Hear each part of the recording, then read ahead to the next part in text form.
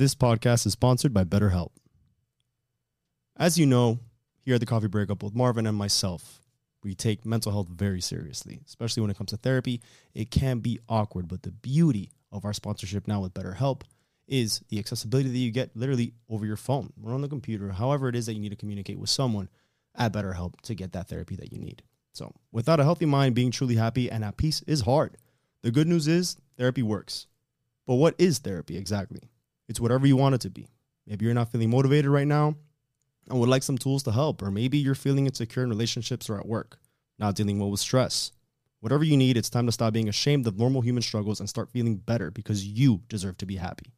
And now you don't have to worry about finding an in-person therapist near you to help. BetterHelp is customized online therapy that offers video, phone, and even live chat sessions with your therapist, so you don't have to see anyone on camera if you don't want to.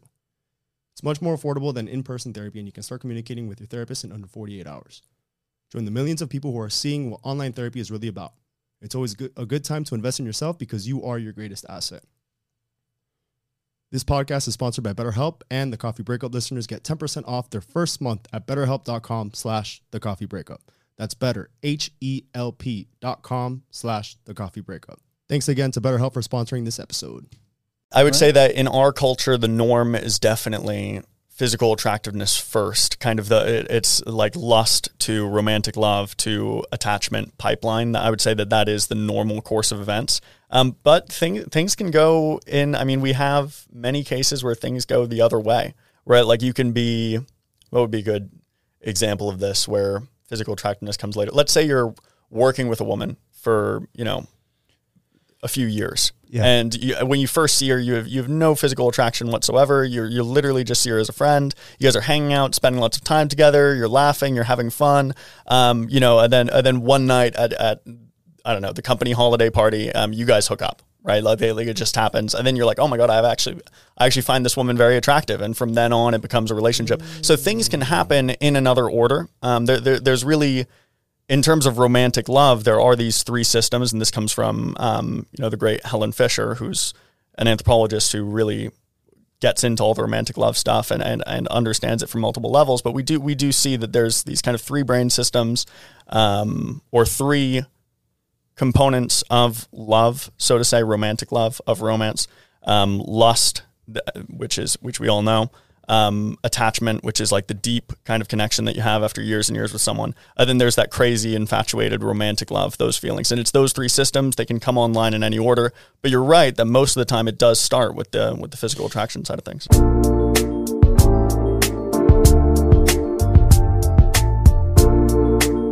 What's up, everybody? Welcome back, ladies and gentlemen, to another episode of Coffee Breakup. Yes, starring Marvin Schultz and myself, Christian Vera.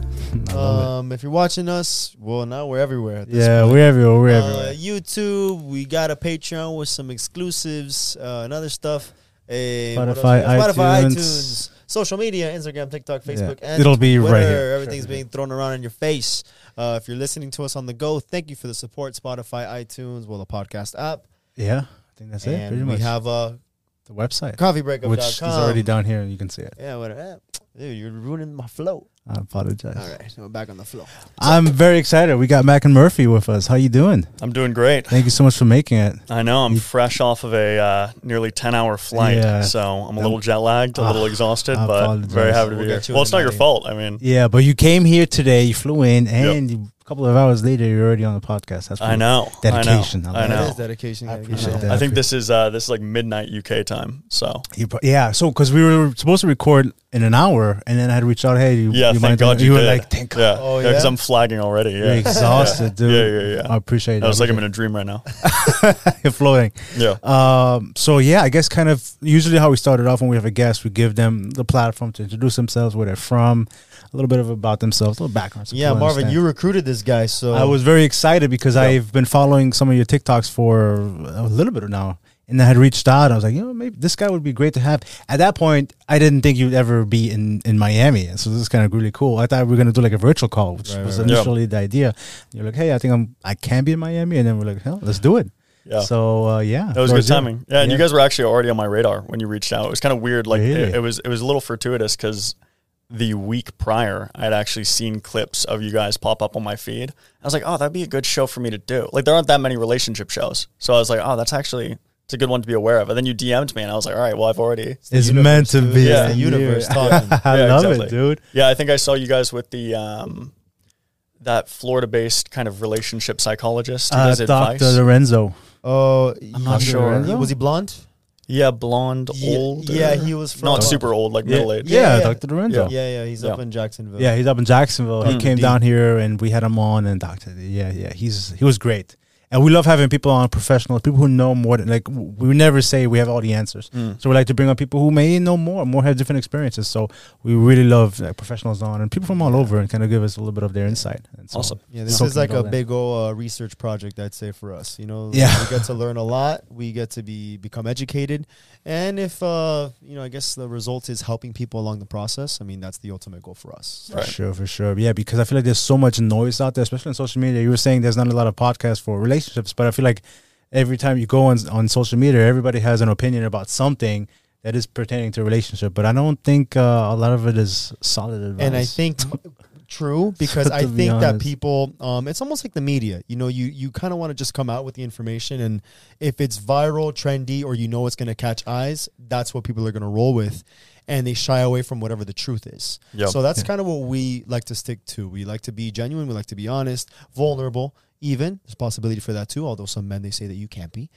We welcome it, because obviously that opens the door for everybody to kind of be a little bit more open minded to learn what it is that we bring to the table, and obviously just to listen to everything. So that's kind of our basis, and that's why you're here. So. Yeah. give us Yeah, a bit well, of no, insight. I guess I'll kind of caveat that and say there's not a lot of relationship podcasts that are sane. I feel like there's a lot of men online Good talking word. about relationships right now. That's a word, yeah. But most of them would be too crazy to interact with properly. I think a lot of it is just lunatics. Yeah. I'm sorry, dude. It's just it's crazy. So I think this makes even what we do even more important. So obviously you as well, kind of giving people information, unbiased, respectful, respecting other people's beliefs and opinions, but also trying to be compassionate to other people as well. Yeah, I think that the other shows, they kind of have a belief, and then they want to force your belief onto whoever, the audience is, or maybe their guests or whatever. And for us, it's more like, listen, bro, like there's a lot of different people, there's a lot of different opinions, backgrounds, a lot of factors that get taken into consideration. And that's where we have the conversations here. So then we can all understand, like, hey, maybe your process doesn't work. Maybe theirs does. That may not work for you, but now let's create the conversation to find what does. It may not be the same for everybody, but the whole point is making you understand that you have your own path to get there. So I guess that's where the basis comes from. So again, yeah. So you want to go ahead and jump into... No, allowing like him introduce, to and introduce give us himself? an introduction. Oh, yeah. I mean, my name is Macken. I'm a scientist at the University of Melbourne. I study human mating behavior. It's kind of an unusual topic, but it's basically looking at human relationships in a very similar, and in some cases the same way that you would look at the relationships of other animals. So it's grounded in an evolutionary biology approach.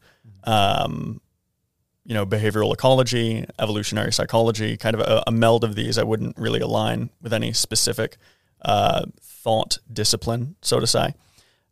But also there's, taking into account the cultural side of things, which is very important. So just looking at human behavior with the knowledge that we are animals and we do have evolved tendencies, but also taking into account that we also have tremendous cultural variation, and we have modes of changing ourselves that are slightly different to most species. We're very advanced primates. Yeah, but we are still, I guess, animals, right? Absolutely. So I guess a lot of our tendencies are, even now, 2023, are, so to speak, part of our DNA. Could you say that? I would say most of them are. Most of them. Yeah, I mean, think about the very basic thing that we're doing here today, right? We're talking about mating, right? This is something that literally every animal does, or every sexually reproducing animal does. So that's what we're focused on, right? We're focused on the same thing that other creatures are. I mean, we might have microphones, we might have cameras, we might be able to do it in this really dressed up way. Sure. But we're doing the same thing that, parrots are doing, that other apes are doing, that many fish are doing. I mean, this is kind of par for the course in terms of animals. But and you had said it earlier, culture, I guess, plays such a huge part of, does it affect the way we behave, the way we are kind of interact with each other and the opposite sex as well? Yeah. So I would say that culture plays less of a role than most people think, to be honest. Really? So culture does play a role, Okay. but I think people underestimate. God, I mean, we could kind of get straight into it. Sure, of course. Just in terms of, for example, what people find attractive, right? So there's variation in what people find attractive, right? There are some cultures, for example, where like a really thick, long beard would be considered attractive, and there are some cultures where clean-shaven faces are considered most desirable.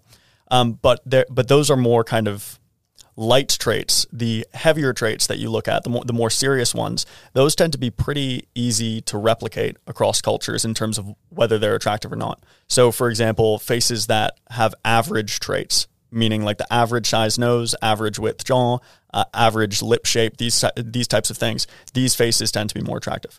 More symmetrical faces, these tend to be more attractive, right? Faces that don't have like massive fluctuating asymmetry, faces that are basically the same on both sides, those tend to be more attractive. In men, we see that broad shoulders relative to the waist, right? These are considered that Dorito shape. Yeah. That's considered attractive in every culture where we've studied it, right? So there are things that, despite the tremendous cultural variation, despite that we're celebrating different holidays, we have different beliefs, right? We think the world is different. At a very base level, we find the same things attractive across cultures. Now, there are, again, don't clip this. There are certainly, things that are different between cultures, like we already mentioned. Sure. Like there are some cultures where we'd be terrifying because we have tattoos. We'd be like associated with. Whereas here in like Miami, that's exactly. Like if we were in parts of Japan, it would be like, oh wow, like why do they criminals? Do that? Yeah, exactly. But here it's like you could be a bank teller and be completely covered in tattoos, and that's totally fine. That's so there's definitely culture. So there's cultural. My point is that there are cultural influences, but even with things like that, it's like, in every culture, we see body modification and body decoration. And so the underlying trait, like the surface level specifics of what we're doing might vary between cultures, but the underlying trait is often the same. So there are some hard features. I guess I'm kind of rambling here, but there are some hard features that are attractive across cultures, right? There are some things that most men in all cultures find attractive, right? And there are some things that most women in all cultures find attractive. And then there are these cultural things, but those cultural things even have underlying similarities, such as the fact that like this specific type of body modification might not be attractive in all cultures, but body modification is found across cultures as a way of self-beautification. Interesting. Yeah. I can understand a lot of aspects of it. Like I can understand taller men, the height equals, stronger, strength, security. The shoulders, I get. For women, maybe the hips. Is that the reason? Yeah, I mean, it does seem to be, because we see that height in some cultures is actually negatively associated with hunting ability. It seems to come down to, fighting and protecting ability. It depends on what resources they're gathering, right? So my background is anthropological, even though now I'm working in a psychology department as a PhD student. But yeah, I mean, there are some groups where being taller and larger actually seems to disadvantage you hunting wise, but height is still attractive in some of those groups. Now we do see some groups where height is considered less important. I don't think there's any culture where like super short males are prized, but there are some cultures where the height preference is less extreme, and there's debate in the literature as to why that is. But I would say that overall, there is a bias in mammals generally, in female mammals generally, towards preferring larger males. But is that perpetrated by also society, by, the music industry, entertainment industry, what we see on social media? Could that be what kind of increases that?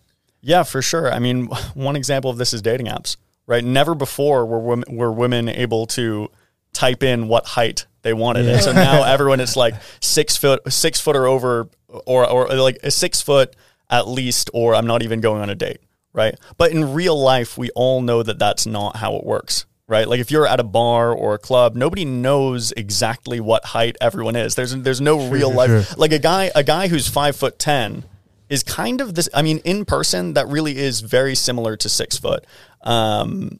But again, like with these new technologies and things, we have the opportunity to be more direct in our filtering. And it's going to be interesting to see how that plays out for our species. Another thing is that, just on the height thing, is that projecting preferences can sometimes be a status signal, right? So a woman might say, I don't date guys under 6 feet tall.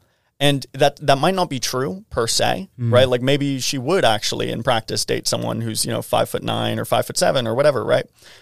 But her saying that confers a status benefit because she's suggesting that she's picky, right? Which implies that she is high mate value, right? So it's like if you're saying, so a lot of times when people advertise their mate preferences, it's not their actual mate preferences they're advertising.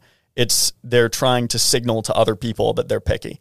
So because we see this huge gap, it's not always huge, but we do see a gap between your stated preferences and your revealed preferences, right? What you say you care about, what you say you want, and what you actually choose in practice. And some of this is going to be social desirability bias, right? Sure. So for example, you might, if someone asks you, hey, what are you looking for in a woman? You might say, I want someone who's honest. I want someone who's loyal. I want someone who's kind. And you probably do want those things, right? But the reason that those are the first things you're saying is because you would seem shallow if you started mentioning like physical attributes or something, right? You would like, that would not come across well socially. But when you actually date, it might well be the case that that's the first thing you're selecting on. It's like, do they meet my looks criteria? Okay, now let me look into their personality, right? It's not personality first in real life necessarily. I'm not saying for either of you specifically, but for many men that will be the case, and for many women as well. So. Well, because the looks, it's kind of what gets the attention, and then after that, you can kind of go into, because like if I look at you, I can't see your personality, but I can see physically attractiveness. Yeah, I would say that in our culture, the norm is definitely physical attractiveness first, kind of it's like lust to romantic love to attachment pipeline. I would say that is the normal course of events. But things can go in, I mean, we have many cases where things go the other way, right? Like you can be, what would be a good example of this where physical attractiveness comes later? Let's say you're working with a woman for, a few years. Yeah. And when you first see her, you have no physical attraction whatsoever. You're literally just see her as a friend. You guys are hanging out, spending lots of time together. You're laughing, you're having fun. And then one night at I don't know, the company holiday party, you guys hook up, right? Like it just happens. And then you're like, oh my God, I actually find this woman very attractive. And from then on, it becomes a relationship. So things can happen in another order. There's really, in terms of romantic love, there are these three systems, and this comes from, the great Helen Fisher, who's an anthropologist who really... Hey, it's Ryan Reynolds, and I'm here with Keith, co-star of my upcoming film, If, only in theaters May 17th. Do you want to tell people the big news? All right, I'll do it. Sign up now and you'll get unlimited for $15 a month and 6 months of Paramount Plus Essential Plan on us. MintMobile.com/switch. Upfront payment of $45 equivalent to $15 per month. Unlimited over 40 gigabytes per month. Face lower speeds. Videos at 480p. Active Mint customers by 531.24 get 6 months of Paramount Plus Essential Plan. Auto renews after 6 months. Offer ends May 31st, 2024. Separate Paramount Plus registration required. Terms and conditions apply if rated PG. Gets into all the romantic love stuff and understands it from multiple levels. But we do see that there's these kind of three brain systems, or three components of love, so to say, romantic love, of romance, lust, which we all know, attachment, which is like the deep kind of connection that you have after years and years with someone. And then there's that crazy, infatuated, romantic love, those feelings. And it's those three systems. They can come online in any order. But you're right that most of the time it does start with the physical attraction side of things. Right, the physical attraction. I mean, I guess on the topic of height and since we were talking about it, I can understand how it might make more sense for someone who, like if you go to Sweden, the average woman is a lot taller than maybe the average woman in the States, or in Miami, for example. A lot of Hispanics tend to be a little bit shorter. So when you're in Sweden as a Swedish woman, you would probably want to date somebody who's a little bit taller than you, meaning that they would have to be taller than the average woman. Or because they're taller, you're talking about women or men? Well, I was saying that the woman they are taller, then therefore they will probably want a man who is taller too. True. But here in Miami, if the women are shorter, why does it matter if you need a man that is extremely taller? Well, it's interesting because what we see is we do see a bias towards men who are taller than themselves, right? So this is Western samples because there actually are. I was actually just reading a study on the plane over here today. I think it was the Hadza people or Hadza, where they basically a very small percentage of the women mentioned height as a desirable physical characteristic. So the researchers were like, what do you find attractive? What do you find attractive? And I think only like 1 in 50 women were like, oh, I'd like a guy who's super tall. Whereas again, in Miami, you might tall, and it might be literally 49 out of 50 women who are mentioning height as a desirable characteristic. So we do see this cultural variation. It is important. And sometimes cultural variation, it's undergirded by ecological variation, the same way it would in other animals, right? So maybe there's environmental reasons why you don't want the tallest guy, right? Maybe resources are scarce, for example. Okay. And so a taller guy needs more resources. So that's one hypothesis. Another one would be maybe you're in an environment where being very large actually obstructs hunting ability. And so that man won't be as good of a provider. But in the West, we obviously don't have a problem with resource scarcity. Sure. We also don't have a problem with hunting. Typically, nobody really needs to do that. And so we'd see this preference for height, this preference for physical formidability. Yeah. I mean, women talk about height, but oftentimes it's actually broadness in practice that's being selected for. So again, I'm kind of going off on tangents as I speak here. No, but there are studies that suggest that height is an okay predictor of male mating success, but it's really girth, width, right? How broad they are. Like your shoulders, or yeah, like your overall, like composition? if you measure around here, okay, right? And it's interesting because that might be a better proxy for formidability anyway, right? It's just a less visually striking one. I can see that. Yeah, like a really tall, skinny, I don't know, like someone who's built like Pete Davidson. I was literally thinking about that guy because he was that tall, skinny. I was like, Pete Davidson's tall and skinny. It's like I don't know why I'm just using him as an example, but his obviously he does well with women, so I don't think his feelings are going to be hurt if this comes across in this TikTok. Sure, but he's not built in an intimidating way. Whereas a guy who's like half a foot shorter than him but jacked, I mean that's more formidable. Again, it's hard to see where the selective pressures are coming from. It's very difficult to know whether these guys have higher mating success just because of the nuances of the population where it was measured, or whether it's because these guys are so intimidating that nobody competes with them. But for whatever reason, we do see an advantage to being formidable. Yeah. But you were asking about height in terms of Sweden versus Miami, right? Like where it made more sense. Yeah. So right? here's what we see. A lot of people think, the girl wants to be with a guy who's taller than them, and we do see that taller women also want. Even taller? Yeah, taller men? They want men who are taller than themselves, but the real preference is for men who are taller than the average man, right? So it's not a preference for. So when you actually and it might vary between studies, but from what I've seen, it's not that men who are taller than the specific women rating are rated as more attractive. It's more so that men who are taller than the average man are rated as more attractive. So there's a benefit to being 5'11" as opposed to 5'9", let's say. So you just essentially got to be a little bit taller than the men around you. Yes, speaking. That would be the benefit. Yeah, I would say though that it is more manipulable than people think. I mean, you can make yourself. A lot of people talk about height as if they're just all doomed. But there are lots of ways that you can make yourself seem much taller. Yeah, I mean, okay, so dress, yeah, exactly. So overall, how, if you're slim, probably you have like a more taller, right? Yeah, so there's aesthetic things you can do to make yourself seem taller. So if you wear shoes that just have, I mean, you can buy insoles if you're really extreme about it. No, you actually can. I mean, there's nothing. It's not illegal. Maybe it's not illegal.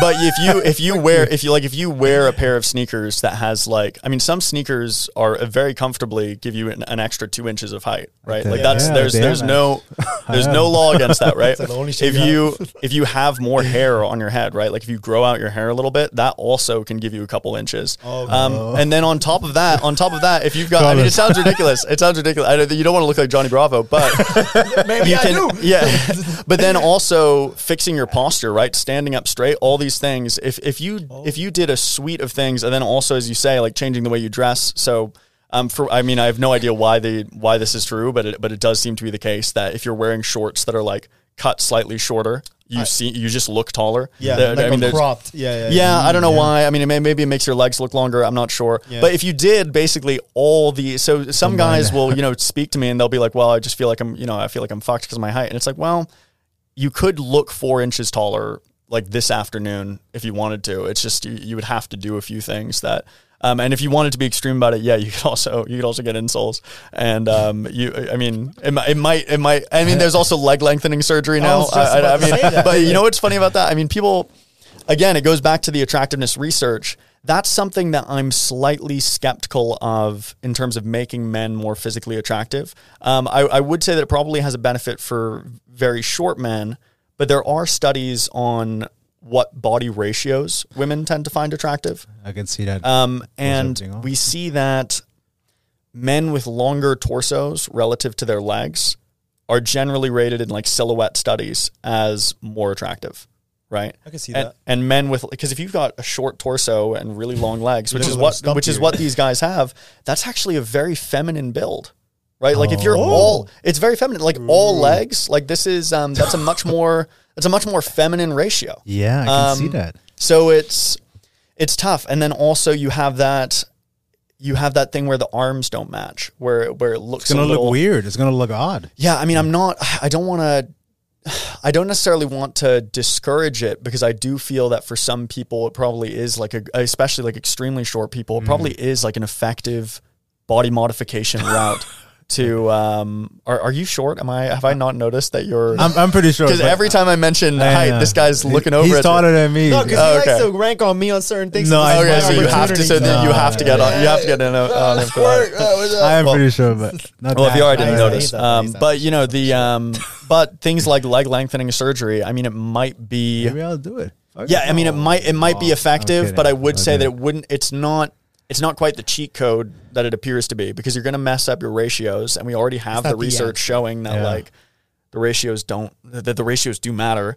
And then it also looks like a massive sacrifice, to be honest. I mean, these guys, every time these videos pop up, I'm like, damn, you took a year out of your 20s for this? You got to go through like rehab and kind of do all kinds of things. It's a big surgery. It takes forever just to learn how to walk again. Yeah, you got to relearn all. No, I don't think it's worth it. I mean, maybe in extreme cases if you're really that short, but I don't know. One of my buddies is 5'4", which is definitely, that's tough. Yeah, that's tough. He's a good candidate. But he actually does very well with women because he's maxed out basically everything else. Yeah. I mean, maybe he kind of had to, but like he's like a fro. He doesn't do any of the, he doesn't do any of the things that I would tell him to do to make himself look like 3 inches taller. But I mean, he's in great physical condition, has a good job, good with money. Yeah. Looks cool all the time. Well spoken. Good, good personality. Maybe. Educated, fun. Yeah. So he's got all these other things going on that it's kind of like. I mean, what he told me about his experience of dating is that, like, 98% of women look over him, probably literally, but they, but the 2% that don't really care about height, they're just like, oh my God, my dream man, my prince has arrived. Because it's like, if you don't care about height, he's already got everything else dialed in. Yeah. But does he talk about like, oh man, I wish I was a little taller? Like never heard that. No, he's very secure. Well, and I think that's the thing. So he never gives off that vibe of, oh man, like, I wish I were a little bit taller. So it's also not read with probably women when he's talking to them. Yeah. So he comes in without even that being a factor. Yeah. Like, that's not even a topic of conversation because he can kind of flow around that. And I think that's kind of the main thing. It's being secure within yourself with whatever it may be. Work on whatever you can if you choose to, be the best individual that you can possibly be.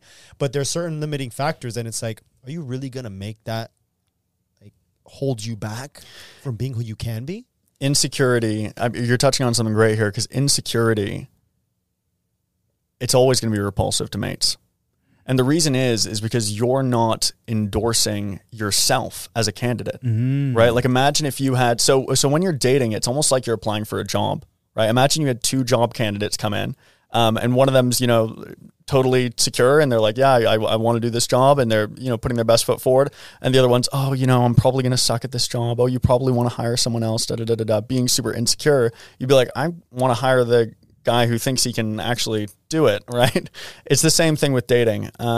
If you come forward with all this insecurity, all this not backing yourself, it's sad, because I really do feel for people who have insecurity, but it is worth masking it, or at least masking it to the people that you're in the initial stages of courtship with, because it is going to be a bit of a red flag for them. Again, I'm not saying that you can't, like, at a later stage, be a little more vulnerable. Like, you don't have to hide everything and just be a a gargoyle. But if you're, on a first date and you're, asking her whether she cares that you're 5'4", that's not a good conversation. Not the best introduction to the date. But let me ask, because is insecurity maybe like on a spectrum, because can it be relative? Because there's some guys or some girls who like a little bit of jealousy. So in that term, can it be where you're like, man, it's a little attractive? Yeah, so you're using insecurity in the other sense. Like in terms of the jealousy. Yeah, let's talk about that. That doesn't even sound healthy. Yeah. It's funny, but it is funny that some people do anecdotally say that they like jealousy, and I've thought quite a bit about this, and I think that it's because they interpret it as a signal of emotional investment by the other party, right? It's like, they care like enough. I'm wanted, I'm desired. Yeah, maybe? exactly. So it's like if I guess it's like two scenarios. It's like if someone hits on you, right? If you're out and a girl hits on you, and your girlfriend doesn't care at all, you might think like, why doesn't she care? I don't know. I'm not saying this is how I am at all. I'm trying to get myself into the mind, because I've heard the exact same thing. I get you. I've heard the exact same thing from people where they're like, oh, I actually like a little bit of a jealousy. It makes me feel good. And I mean, I don't. Yeah, right. Yeah. I don't personally relate to that. I definitely want to minimize jealousy. Sure. But I that would be my attempt to understand the psychology a little bit. Yeah. Interesting. Okay, I had one more question, because in terms of we were talking about like the height and all that stuff like that, you had said certain characteristics are attractive to the opposite sex. Where does that play into? Because I understand everything, the height and all that stuff like that. But you had said something about like facial, like the symmetry, right? Yeah. Where does that come from? Because I know they've done studies where what is like the ideal, or the most beautiful woman or the most beautiful man, and they all share a lot of the same characteristics with the face, like a kind of like a chiseled jaw and that kind of that look. But where is that coming from? We got a hand raise over here. Because I want to me. Yeah. No, because I noticed that one of your most recent posts on Instagram was like almost about eye color. Which one's the most like attractive, you would say. Okay, and it ended up with the kind of the result being it's whatever's different. Yeah. Well, that was an interesting study. It's actually from one of my old mentors, Alexander Uhl. She was at Boston University when I was undergraduate there. So she's one of the first people who taught me about sexual selection. I took her sex differences class. But in any case, her recently published research looked at a large sample of women and basically showed them sets of faces. And she was looking for, okay, well, what eye color do they like? So she was using kind of these digital manipulation techniques to change the eye color of the faces, right? So it's like, I guess, how can we just explain it bare bones? She would go up to a woman with, 6 guy faces, essentially, or maybe they'd come into the lab. I actually don't know what the recruitment method was like. And she would say, okay, pick which face you find most attractive, second most attractive, rank them, right? And the participant wouldn't know this, but she had changed the eye color for each participant, right? So she was controlling for the faces. The faces were the same, but it was the eye color that was changing between participants. And so it's like, how does eye color affect their rankings? Well, it turned out eye color didn't affect their rankings per se, right? So blue eyes weren't more attractive than green eyes, more attractive than brown eyes. They were all kind of equally attractive. It didn't really matter. The faces were ranked the same unless one of the eye colors was rare. Right? So if you show them, let's say it's 5 blue eyes. Yeah, 5 guys with blue eyes, 1 guy with brown eyes. The guy with brown eyes is going to be ranked higher than he would if he also had blue eyes. You think why? Because he stands out? Well, it could be a perceptual bias where it's just more noticeable. It could be genuine negative frequency dependent sexual selection. There could be some benefit to selecting the rare variant. But I would say that it's probably some kind of perceptual bias. But that, I mean, stands aside from the averageness and symmetry research. So you said about kind of archetypal, beautiful faces. Yeah, well, I want to see if there was like a relation with that at all. So that's certainly, it's interesting because it's different from what we see in the averageness research. Right. It's kind of like the opposite. Yeah, it's a little bit. So one thing that we see in the averageness research is that if you superimpose lots of faces, right? So you put lots of faces on top of each other and blend them, then the face that is the result averages out. Is more averages out the traits, but the face that is the result of that averaging is more attractive than the individual faces in the set. Okay. Which is kind of peculiar, right? It's like so if we and this is just a likely truth. Like if we combined my face, your face, and like 20 other guys' faces from off the street, the combination of all of our faces, ugly as we might be, would be more attractive than us individually, right? So what's going on there? Well, there are a few things that could be going on. And this is, to be clear, I'm using average in two senses, and there's really no way to avoid this kind of speech peculiarity. But when I say average, I don't mean average looking. I mean the average size, placement, shape of the trait. Right.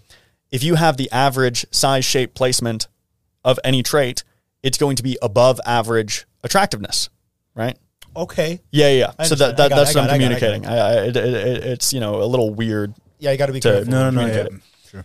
Why would that be the case? Well, there are a few possibilities. One possibility is that people with more average traits are somehow healthier in their development, because we see this across cultures. You could say, it's a cultural thing, but it's difficult because when we look in other cultures, we see the same effect. And in fact, there are cultures that have no exposure or no significant exposure to Western media, such as the Aceh, where they actually have a stronger preference for averageness, right? So you can't say, it's because our celebrities have average-looking faces. It's like, not really, because these people don't have celebrities in the same sense, sure. And they also are picking the average faces. So it could be that it signals some kind of underlying health, right? So when we're selecting mates, there does seem to be a bias across cultures for selecting traits that are associated with good health. This could be because these people have more robust genes, right? That you want your children to have healthy genes, let's say. Okay. Could be that. But it could also be putting the cart before the horse, right? It could be sexual selection preferred these traits, and that's how they became the averages, right? So maybe the average nose is the average nose because it looks good. And so all selection is kind of pressing towards the average on each trait as a result. So it could be a cart before the horse thing. Sure. And there are a couple other ideas. One idea from the kind of non-evolutionary literature, just so I make sure, because I'm an evolutionary scientist, so I tend to communicate in their terms. But there is an idea from the non-evolutionary literature that's not necessarily incompatible, but it's just that these faces are easier to process, right? If it's an average face, maybe it's just a smoother processing because it's not, it's not new, it's not weird, it's not strange, because it's so normal, your brain just picks it up immediately, and as a result, they become more attractive. And then on the symmetry thing, it's just because this is actually quite quick. On the symmetry thing, people who develop more healthily, right, with less environmental insults, such as, injuries, right? Like I have a very asymmetrical face because I used to box, so I broke my nose, and so my face is less symmetrical. What does that tell mates? It tells mates that if it's between me and Pretty Boy, who has like super symmetrical face, yeah, exactly. It's like, well, how come he was able to get out unscathed from life, right? That's a good signal. Right, it's a good signal of something. Somehow this guy's avoided damage. That's something that's considered positive. So symmetry, it could be avoiding insults. Could also be a genetic thing. It could also be a health thing, and it could go back to the processing thing again. It could just be like, it's easier if a face is symmetrical, you can download it easier. Yeah, because I also feel like it's also less distracting too. So instead of you focusing on, let's say, someone's nose who's slightly larger, for example, you're able to just ignore that and talk to the person based on the average. So instead of you kind of focusing on something, it allows for some other sort of connection, I would say. Yeah, and I would agree with that. And I would also say that, and that would go back to the processing thing. I would also just make a quick note while we're going down all this literature. I don't want to send everyone in front of the mirror to be like, oh my God, am I symmetrical? There are bona fide celebrities who are considered very attractive, who actually have very, like, a good example of this is Tom Cruise. Right. I mean, Tom Cruise isn't this anymore, but he was a heartthrob. But he used to be, he used to be considered very, very, very attractive, and he is extremely asymmetrical. Like if you actually measure the symmetry of his face, it's quite off. Ryan Gosling is also quite asymmetrical. His nose is quite to one side. I mean, so you can. This is all just to say that it's like, yes, these things help. but the effect size isn't that big, right? There's actually more that goes into attractiveness, and you can get away with being asymmetrical and good looking. You can get away with being very non-average and good looking. We all can think of models and celebrities who are attractive, but they have peculiar traits that are very outside the average. So I don't want anyone at home to think that they're just completely doomed because they're asymmetrical or not average looking. It's very possible to be a good looking person with neither of those traits. Those are just traits that we see consistently replicated across cultures as attractive. Yeah, because I was thinking that because you read some of those studies or you see some of the stuff and it's like what's the most average or whatever, the most beautiful face or whatever, man or woman, and a lot of them have similarities or they kind of pick out certain cultures or whatnot, and it seems to be I guess a correlation. So I wanted to ask you, I mean, glad we have you here, dude. Thank you so much. Yeah, I've seen I actually saw a couple years ago. I forgot where I saw it, but it was almost like that what you said of like the averages of the faces, that they just overlapped like a ton of different celebrities and stuff, and then they got like the most beautiful person that it was of what it created. And it seemed like an average pretty person. Like there wasn't anything that was like really sticking out or anything like that. It was pretty good symmetry, obviously. I mean, sure. But yeah, it was like what you would typically just expect of. Yeah, and that's actually that was the original kind of debunking of the averaging hypothesis, was someone said, hang on, because we already knew about symmetry, they were like, hang on, if you superimpose tons of faces, each face is going to get more symmetrical because each individual asymmetrical item is going to be controlled for by the other faces. And so some people were like, oh, averageness isn't attractive. It's just we're just replicating the symmetry effect. But then later it turns out that averageness actually is attractive. They just had to do more robust studies to control for that. I had a question on something that you touched on earlier, and it was regarding preferences. Yeah. And how we had said that, especially for men, that they feel like, they need to go off of, what are you looking for? Oh, honestly, loyalty, whatever, because they almost feel bad of saying maybe something that's more superficial. However, we see that women typically will have more stronger preferences that we accept, but then men are the ones that are kind of held back as to maybe those sort of physical.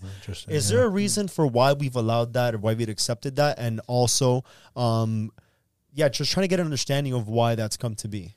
That's a really interesting thing to note, because I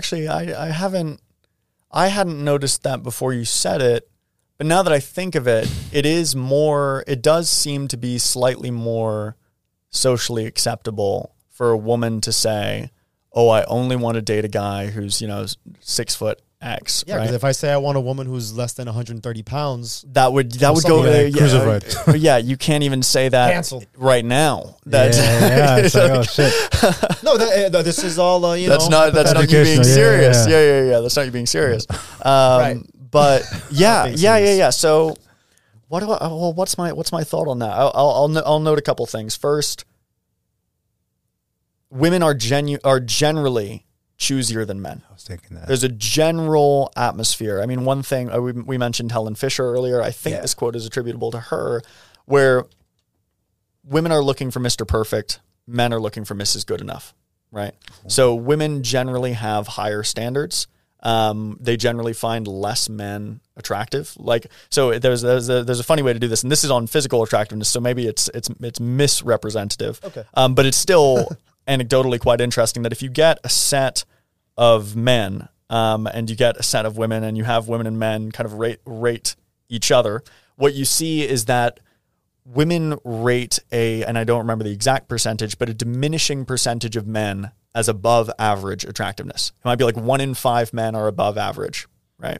Okay. Which is mathematically possible if you do averaging in terms of like if there's a gap, but it's probably not actually accurate. Whereas men rate about half of women above average, right? But it speaks to what we're talking about, where there's a greater degree of pickiness. I think nowadays people read too much into the kind of women being more picky, but it is interesting that socially it's more appropriate. I'll say this. I think that if I had to guess, and this isn't my area of expertise, if I had to guess why it's more socially appropriate, I think that historically women have put up with more When you need mealtime inspiration, it's worth shopping Kroger, where you'll find over 30,000 mouth-watering choices that excite your inner foodie. And no matter what tasty choice you make, you'll enjoy our everyday low prices, plus extra ways to save, like digital coupons worth over $600 each week. You can also save up to $1 off per gallon at the pump with fuel points. More savings and more inspiring flavors make shopping Kroger worth it every time. Kroger, fresh for everyone. Fuel restrictions apply. Body shaming related stuff, right? Just over the past maybe century. And so there's been this kind of insulation against it where it's like, hey, we're more than that, the body positivity movement. Like they've really kind of stood up for themselves and been like, hey, we're more than our bodies. Men, we really haven't done that. Like, I don't think any of us have really gotten riled up and been like, oh, you're being shallow for only picking height. I don't think anyone's really made a stink. And maybe we should, maybe we shouldn't. But the fact is that I don't think we have. There's not really a vibrant body positivity movement run by men for men. So I think it is more acceptable as a result. So if I had to guess, I think that's why it's more socially acceptable for a woman to be like, oh, I only date guys who are over this height. What do you call a man under 200 pounds? A woman, right? That kind of, like those types of things. But it's also it's funny because it might also just be men's reaction is a little different. Like we're able to laugh at that, and it doesn't actually. I don't think any of us are over 200 pounds, but no. All of us are kind of chilling about hearing that kind of thing. So it might be just for historical reasons. We feel less bullied, but. It's such a good. That was a really good question. Do you feel like men should be more? Well, I have two parts to it. Should men be more selective, maybe, in comparison to how they are, where they are now, or at least more vocal? Yeah, or express what they want, the true preferences of, and physical. Not feel like, oh, I can't express that because people are going to judge me. Probably not. You don't think not. so? No, I feel like that would be bad. In what way? I feel like it would be bad if men started coming out and being like, these are my. Like I feel like it's. It throws off the dynamic, maybe? Well, life is already hard enough. Do we really have to, start? I mean, some of these, there are some, men's podcasts out there where they are doing that. Yeah. And that's kind of where I think some of them are in Miami. A lot of them, actually. Yeah. And these guys, I mean...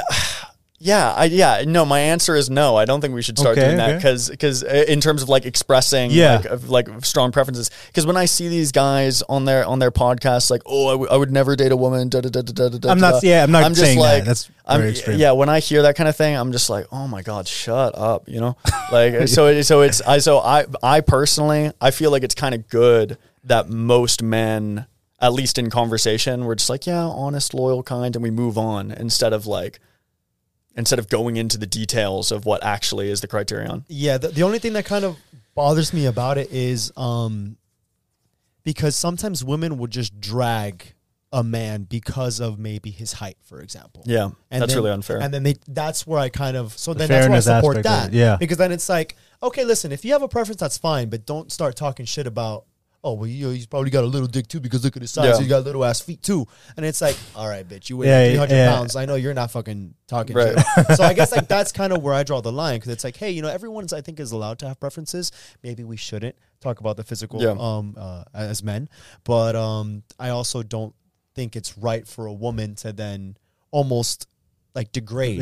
Put somebody else down. Sort of physical. Yeah, I mean, they're not, the last Coke in the desert. Yeah, I think that the best thing for men is just to not be sensitive, and because we just don't have to be, like if we can. But I do agree with you that sometimes the line that gets drawn. Yeah, I mean sometimes you do see but this isn't. But the other thing is that this just isn't most women. Like most women do not roast guys for being short. Most women do not roast guys for being poor. Most women do not roast guys for like being uneducated or being stupid or being ugly. Like usually women are actually very polite to these types. But I agree with you that in the circumspect cases where individual women are like just going off on a guy for being, for being broke or something or being short, I do kind of feel like, okay, well at this point you're just bullying him. Like it's like you've already rejected the guy. Do you really have to like do you really have to like, you know, in our friend group, bring this information back and make fun of him like in the collect? Because, you know, like I'm generally my whole life I've been in like mixed gender friend groups. Sure. And it is kind of, it does feel like bullying when a girl like comes back from like rejecting a guy or being on a date that went poorly. And it's like, we all just make fun of him together. It's like, he's already been rejected and he did nothing wrong. You know? So I do agree to that extent. Do you think that there's probably like, I'm sorry, No, go ahead. Do you think it's maybe like a self-esteem thing where they almost feel like they need to belittle the man in order for them to feel some sort of righteousness? I don't know. I mean, I think that you'd be better off asking. I would say next time a woman does that, just ask like, what are you achieving here? What's your goal here? Because it would be like, because that would actually, if you do that, I would say if you ask in the right way, you'd actually get a very interesting answer. Yeah. I think that it would date back though, in terms of like, and this is literally me speculating as a man and as someone who actually doesn't have that many women who do that, like in my extended social circle.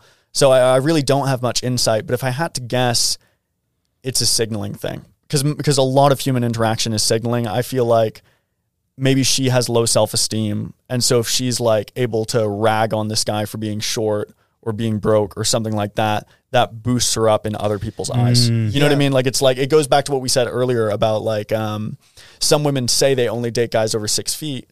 But in practice, you know, you're out at the bar with them and it's like, okay, well, you're talking to that guy who's 5'8" for like half an hour, you know, it's fine. Like, you know, you don't actually care that much. You just said you cared in front of your friends because that's cool. I think it might be kind of like being like, oh, I don't date broke boys or whatever. That might be a way of signaling to your other female friends that you're high status. And so I would say that it might come from a place of insecurity. And that also might be a reason to just, you know, be merciful when someone is being mean, because it's like, well, what's happening in their head that they feel the need to do that? You know, I'm all for compassion, even in those guys. Yeah, Paula says more about you than about me. You know, Yeah. when you're gonna be that way. Yeah. Do you feel like women are? Huh? You got a two-part question. I'm sorry. You know, you could no. You feel like because you had said something that women tend to be more selective than men. Do you feel like biologically they have to be because, well, now they're trying to find a mate to reproduce, and then now if they reproduce with the wrong mate, then they might be at a disadvantage from a biological perspective. Because men, like, okay, like you can reproduce, and then if something's wrong, you can just kind of leave, reproduce with somebody else. Yep. Women are, you know, there's certain commitments that they have to obviously enter. Yeah, that's the kind of second part of. That's kind of the second part of what I was saying. Yeah. Is just that, and I'm glad you brought this up. Women are pickier than men, and they have every right and reason to be, because mating is higher stakes for women than men. Yeah. Right. Right. So there's some physical facts here. Women are more likely to, just because of the mechanics of the reproductive biology involved, women are more likely to contract STDs and STIs. Right, so sex itself is riskier. Second, pregnancy. This is kind of the elephant in the room in mating. Yeah, is the fact that a man has the option, and this is that we're talking about in our ancient past. Men had the option to seduce and abandon mates, right, in a way that women didn't necessarily, because women's investment in offspring is obligate to an extent. So pregnancy and lactation, those are things that are obligate investments, meaning that biologically, they couldn't have been avoided at that time unless you were going to abandon the baby. Whereas men's investments were not obligate per se, right? They might have been socially obligate. We might want them to do that, but they could abandon it. Now, what does that lead to from a selective perspective? How does that change men's and women's underlying biology? Well, it means that when men are mating, they're taking less risk, right? Because if things go south, they can leave at any time, right? But if things go south for a woman, she might already have a baby on board. And it's like, I got to stick this out. Yeah. And so when women are in the initial state, this is one of the reasons that most women won't just sleep with anybody, right? Whereas many men actually will, right? So women tend to be sexually more selective. They tend to want more decision-making time before these things. And then within a relationship, they tend to be, you know, more likely to end the relationship, more likely to make decisions regarding switching mates. And it's because they have to be more picky. So I totally sympathize with it. It does go back to underlying biology. And like, it's easy for men to see these statistics of like, oh, women are pickier. Gosh, I wish I was a woman. They have it so easy, but it's like, not really. Because it's like, there's a reason that they're pickier, and the reason is costs, real costs. It's actually, it's from a biological perspective, in this way, men do have it quite easy because we can, mating is lower stakes for us. That's such a good point. It makes so much sense. And the first time I came across that was, and I think I sent it to both of you guys, was a study in terms of that apparently men, they don't really get over heartbreak as quickly as women, versus women, they do move on faster. And part of it is also because, well, they have higher stakes. So like, well, I can't be with this person, let's say it doesn't work out or whatever, well, I have to find somebody else because reproducing, more commitment, more responsibilities. And I guess that kind of ties into it as well. It does. That scientist was using the same framework. I did read the study you sent me. So it looked like in his pilot study, it suggested that men might take longer, but it might take longer to get over breakups. Right. And again, the effect sizes were actually quite small, meaning that it wasn't like the sex difference isn't a huge deal. Like some of the news articles that we were looking at, right? Like the headline is they always do this, right? Like, so when I get interviewed by the paper or whatever, I'm always on the phone with them, like, don't do like this. Like I've literally called journalists back and been like, please change this headline, because they always do this like sensationalist, like crazy clickbait thing. It's like, oh, I didn't even say that. And in that case, it's like, in the interview, that scientist was like, some men may never get over heartrait, right? That can happen. And that's obviously true. And then the headline is, scientist says men never get over heartbreak. And it's like, okay, he said like, sometimes.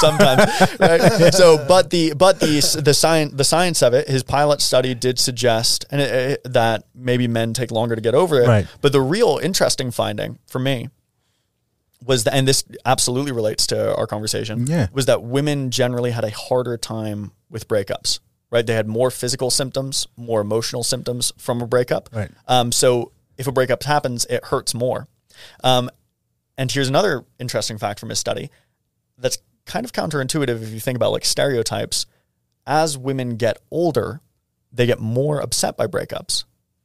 And the theoretical framework that might explain this is the fact that as a woman, your reproductive window is shorter. Yeah. And so each breakup is a bigger waste of your precious time. This is another reason why women's mating is high. I have tons of sympathy for kind of the women's side of the equation in terms of dating and relationships. And one of the reasons I do is because they have a time pressure that men simply don't have as intensely. Yes, male fertility and genetic quality declines with age. That's true. But it doesn't hard stop in the same way that women's does, and it doesn't decline as precipitously as women's does. So what we see is that, and this is just one study, but it's a large study. I believe it was 96 countries and several thousand participants. I think it's like 5,700 participants. Correct. This study suggested that women are more upset by breakups than men. And as they get closer to menopause, they get more and more upset by each breakup, which makes sense from a reproductive biology perspective. Like if you're a 23-year-old woman and you get dumped or have to dump your boyfriend because he cheated on you, right? Or you just want to move on, whatever. It's like, okay, I'm 23. I've got time. Yeah, I'll find someone else. If you're 34 and you go through a breakup with a guy who you were hoping to reproduce with, that's devastating. It's like, oh my gosh. It's like, I've got to start. I'm 34 years old. I've got to start searching. Right? How long does it take to find a good man? Right? How long does it take to vet a good man to the point where you're like ready to reproduce with him?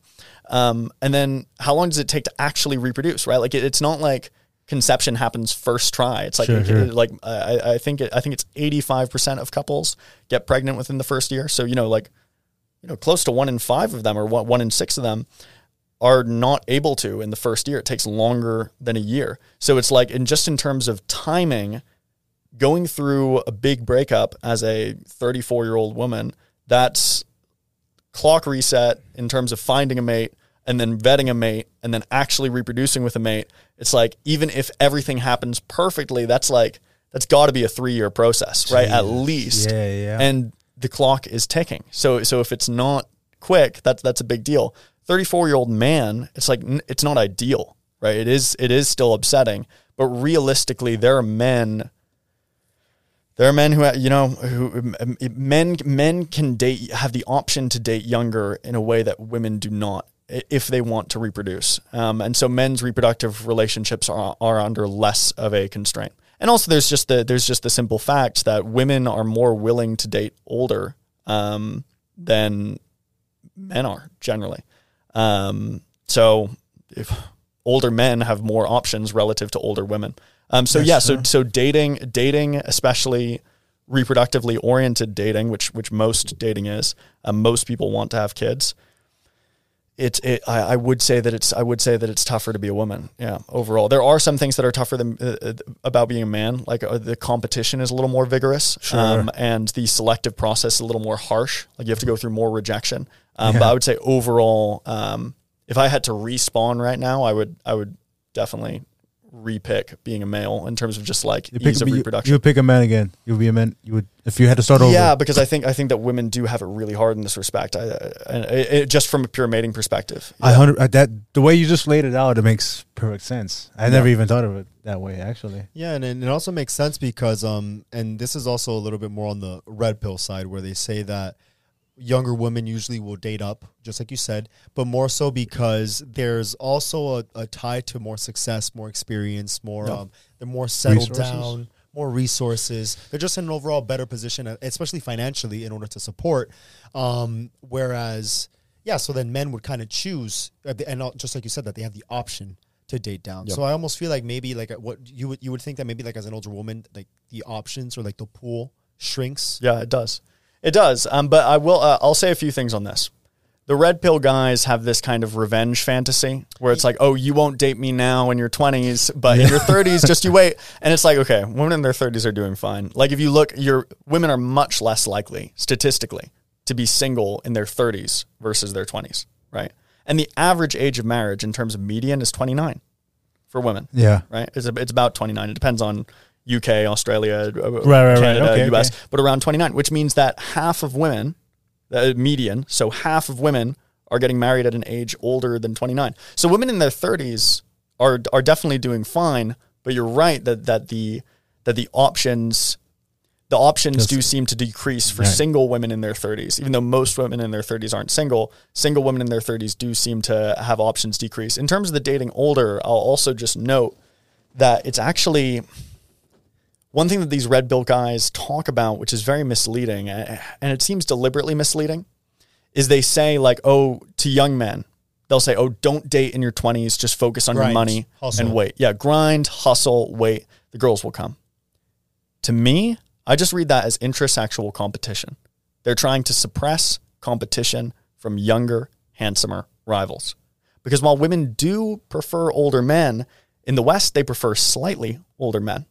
And if you look at statistics on who women find most physically attractive, we see that generally women up until about 30, they find men who are a year or two older most physically attractive.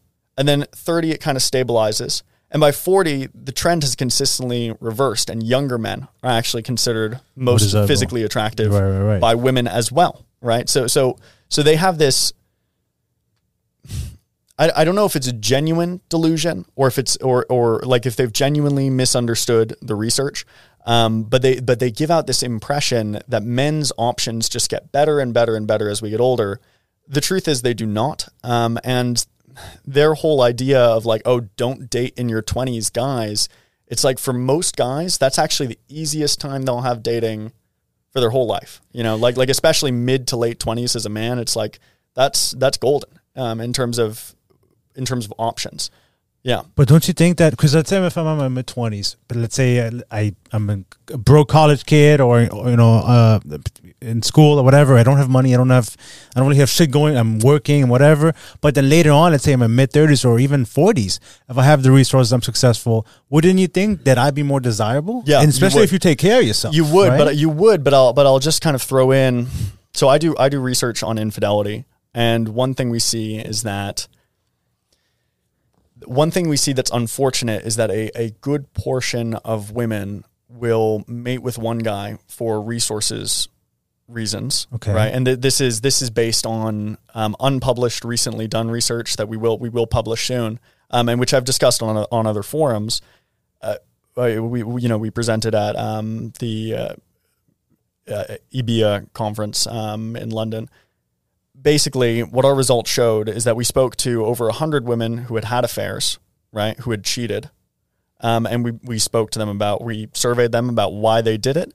And we had them rate the attractiveness of their partner, the person they're with, and the person they cheated with, right? And we also had them rate the person's desirability as a co-parent and the affair partner's desirability as a co-parent. And you can think of desirability as a co-parent, a lot of that is going to be resources, right?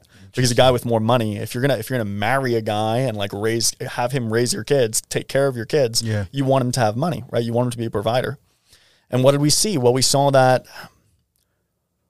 on average, there appeared to be a bias towards the parenting ability of in-pair mates in women who cheated. And most women don't cheat, but among women who cheat, they seem to prefer the parenting ability of the guy that they were with and the physical attractiveness of the guy that they were having an affair with. So I think nearly twice as many women in our sample preferred the physical attractiveness of the guy they were having an affair with over the guy who they were actually dating or married to. Now, how is this relevant to what you're saying? You can do that mating strategy of just like, I'm going to get my money together and I'm going to wait until I'm 40. And then once I have all this money and status, then I'll get a girlfriend, right? Mm-hmm. But the physical, if you care about having a woman who, being in a relationship with a woman where she genuinely desires you, genuinely wants you, you're missing out on that. And I would say most likely putting yourself at a higher risk of infidelity by delaying things.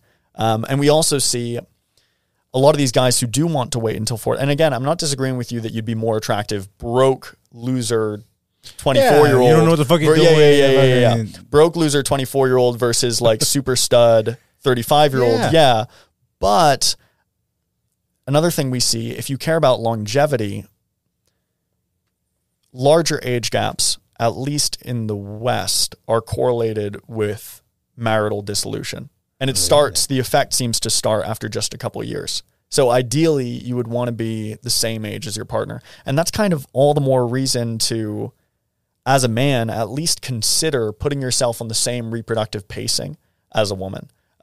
Because again, you don't have to. You still have that backup plan of having a longer runway. But if you're someone who's serious about getting married and having kids, it might be wise to at least first go around, stick to people your own age, and see if you can make it work at the time. Because we do see that people who marry people their own age, especially as they get into their late 20s, early 30s, that kind of window, those people tend to have the most marital success overall. So he's saying if I'm like at an older age in life and I meet somebody who's younger, like early 20s, let's say I'm in my 40s or late 30s, the chances of me getting cheated on is higher than if I was to. Okay, so there's no research directly showing that I'm aware of, okay. I really do keep my ear to the ground on the infidelity literature. Right. I did speak to a matchmaking company anecdotally. These are people who make pair bonds for a living, right? They take these and oftentimes it's very wealthy men who want younger women.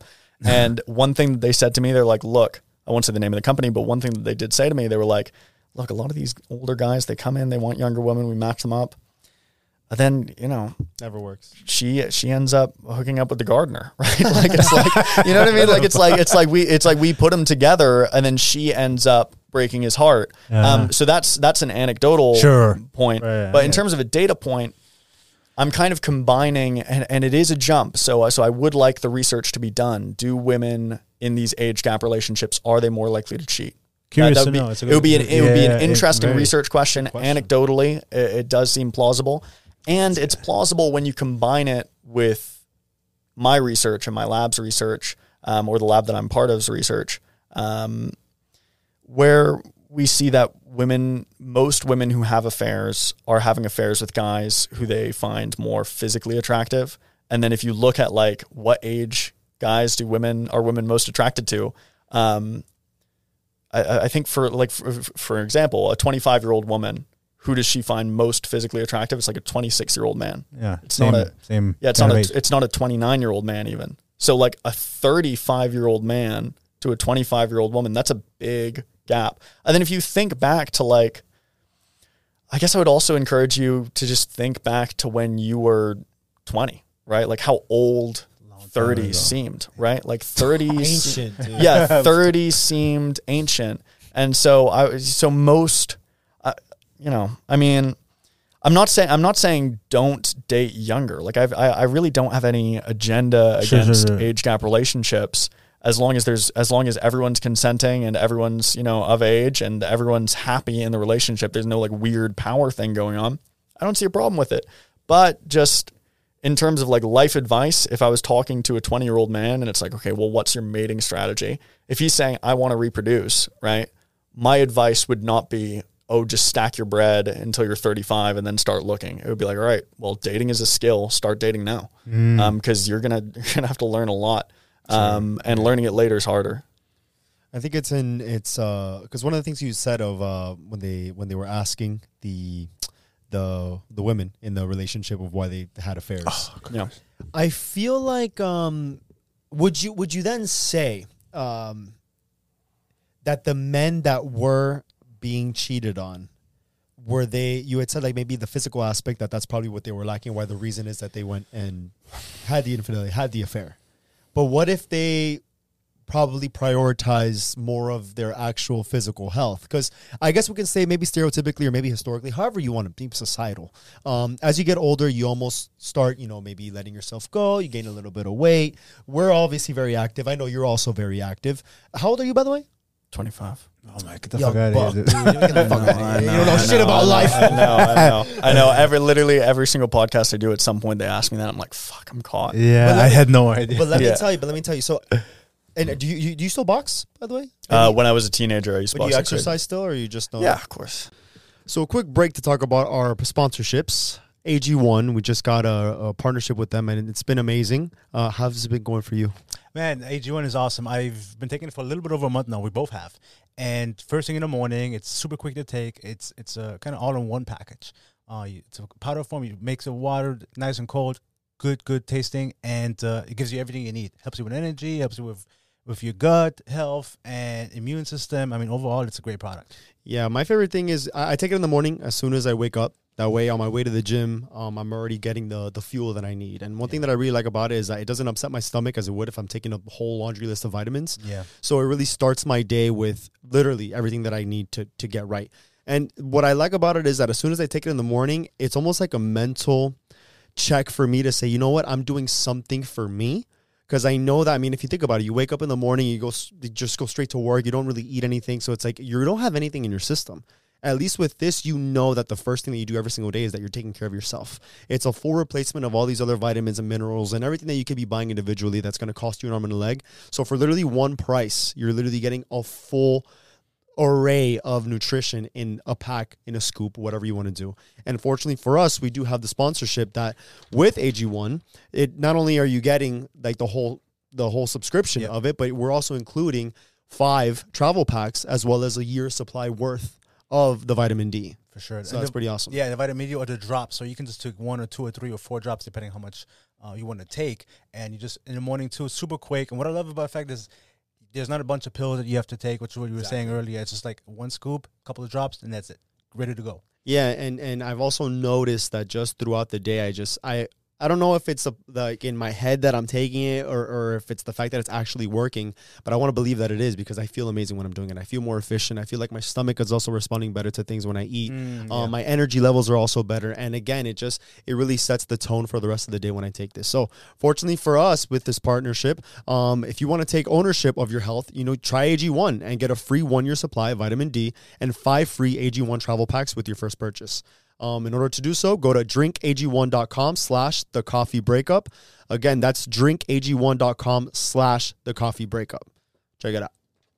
Okay, so as you get older, you seem like a man who's still going to be on top of your physical health, which is obviously going to translate to your longevity. Well, hopefully, as your health overall, everything. Yeah. I would assume that you would still also carry the physical aspect as well.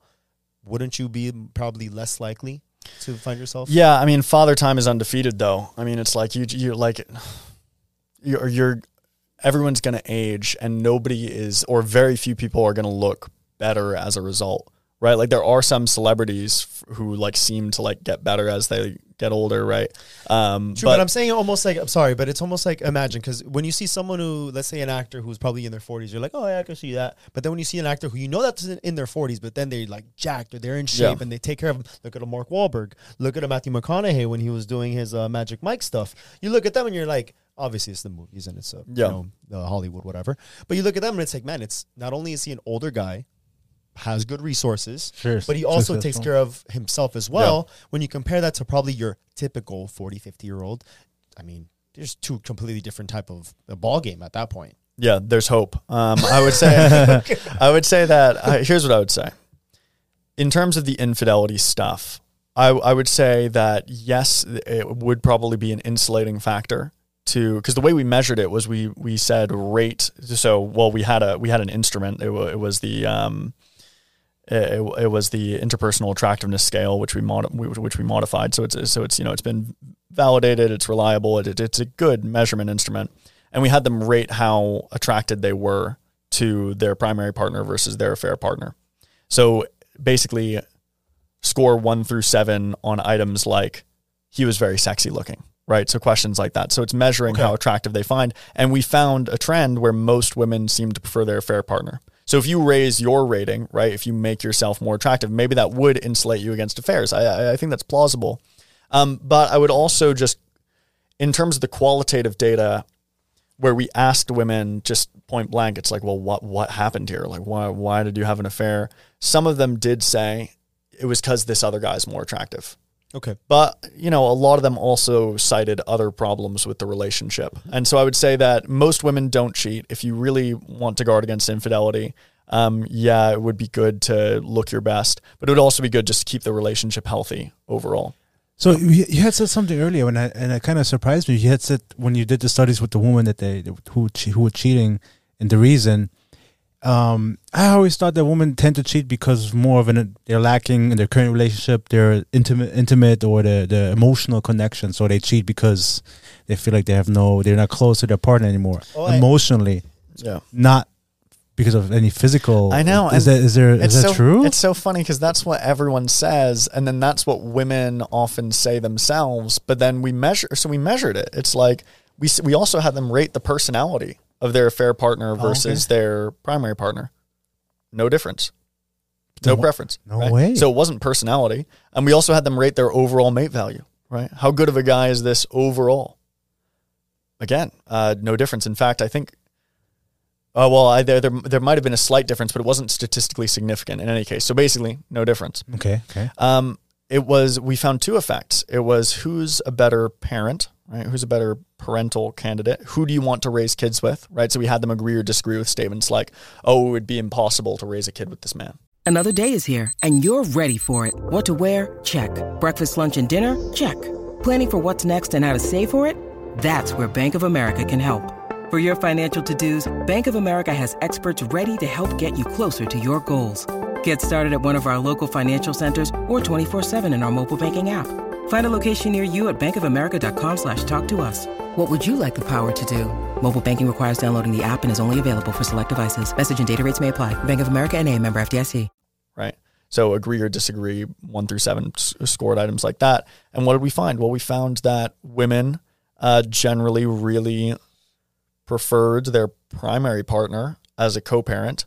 And then most women seemed to prefer their extra pair partner physically. So yes, in our qualitative data, there were emotional reasons cited, and we've tested men as well, and emotional reasons were often cited in men. Okay. But the scores are interesting, aren't they? Because that's more, it gets around the social desirability bias a little bit.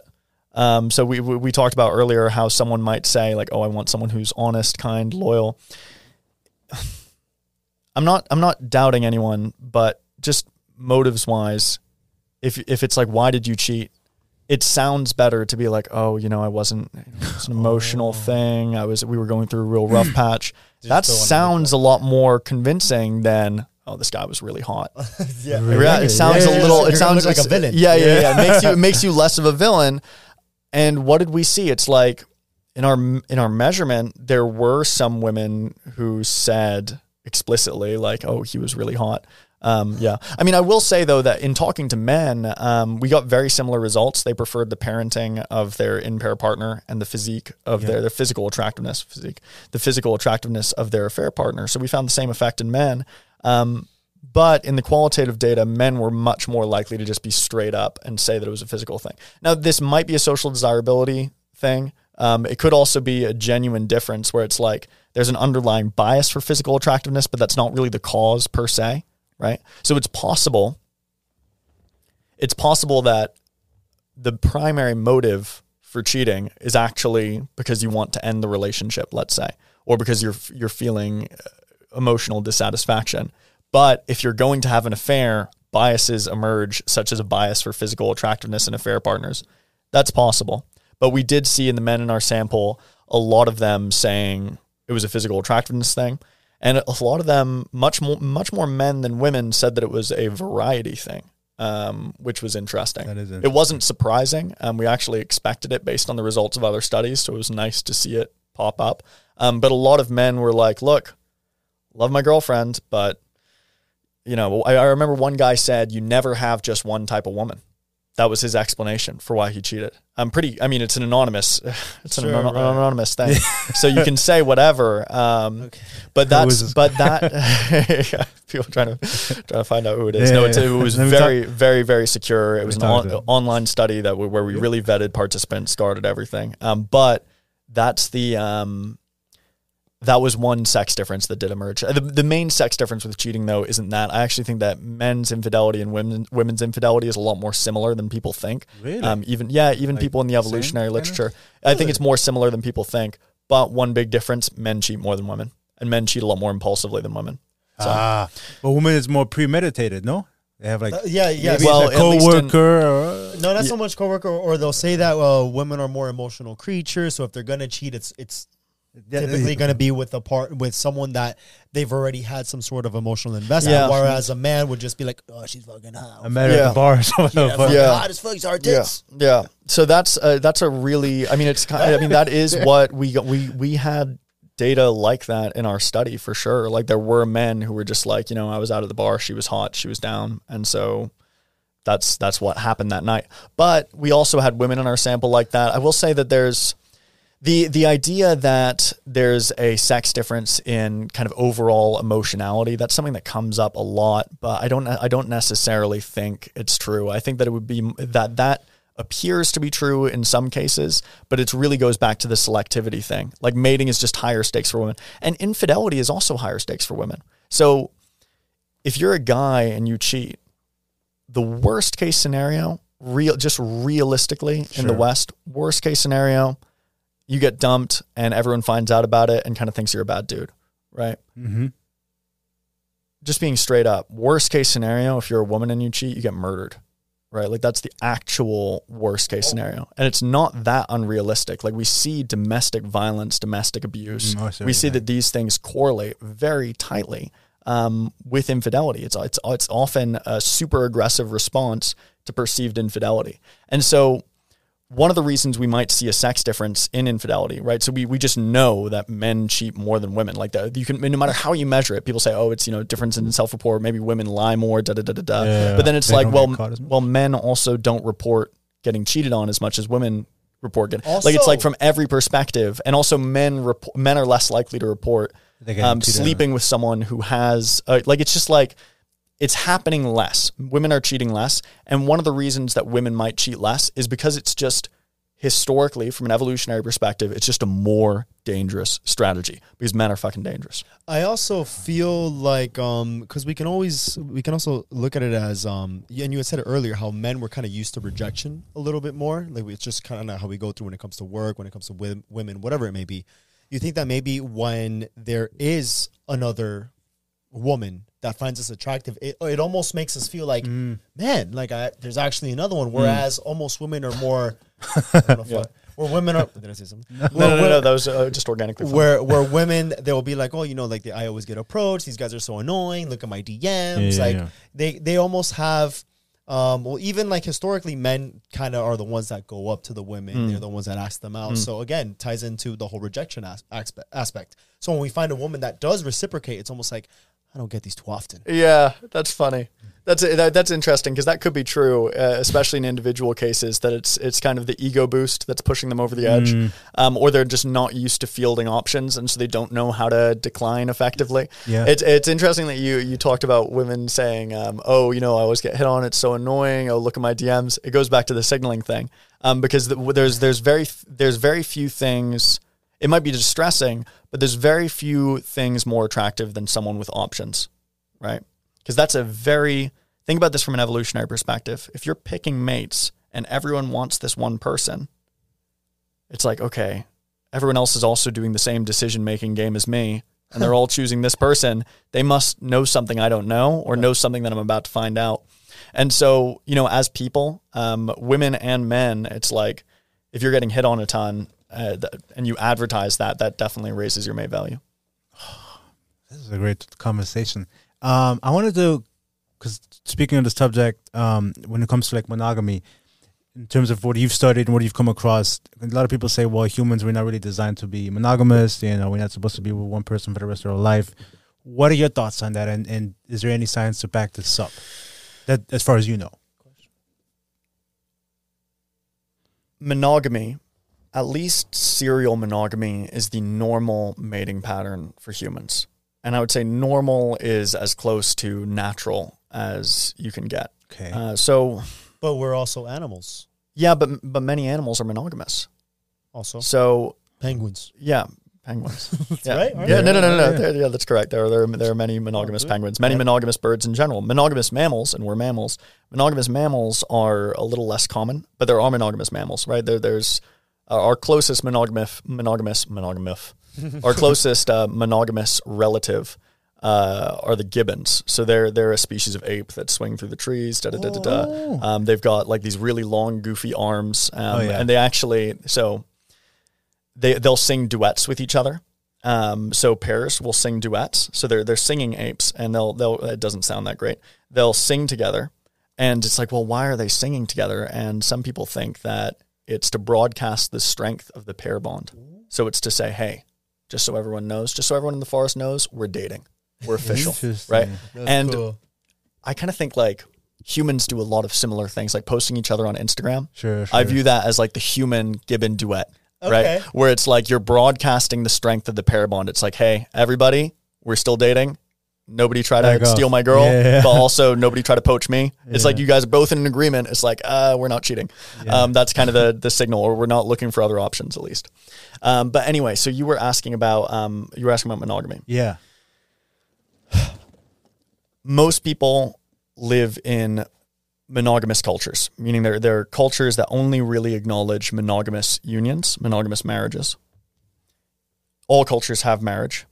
Many cultures allow for various forms of polyamory. There are a few that allow polyandry. That's when a woman marries multiple men. These are uncommon.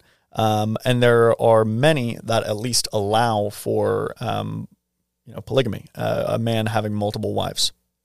But even in those societies that allow other options, the vast, vast majority of people end up being monogamous. Our psychological adaptation to monogamy, love, and jealousy, right? These are very single-person focused emotions, right? So it's possible to love multiple people at once, but that's really not the normal human experience. Like, as someone going through the world, falling in love, meeting people, most of us won't find ourselves in the position where we love multiple people. So we have these, and then also jealousy.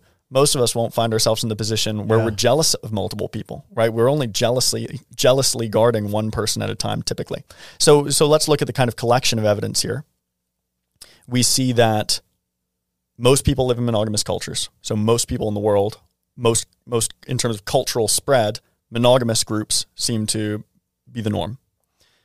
In non-monogamous groups that allow for non-monogamy, most of people are monogamous anyway, right? So that's a tendency towards monogamy. That suggests a tendency towards monogamy. Then you look at our psychological adaptations. We see jealousy, right? We see romantic love. These seem to be pretty focused on one person at a time. And then we also see some, and this is a little obscure, but it is taken as strong evidence among anthropologists, which is just that human sexual dimorphism, all things considered, is actually quite low. It's lower than our ancestors. And so it appears that there's been selection towards monogamy, right, in our lineage. So I would say that humans are flexible strategists. We can do many things, clearly, because we do many things. Sure, right? yeah. So it's clear that many things are possible. But I would say that our underlying tendency is towards serial social monogamy, meaning one person at a time, at least publicly.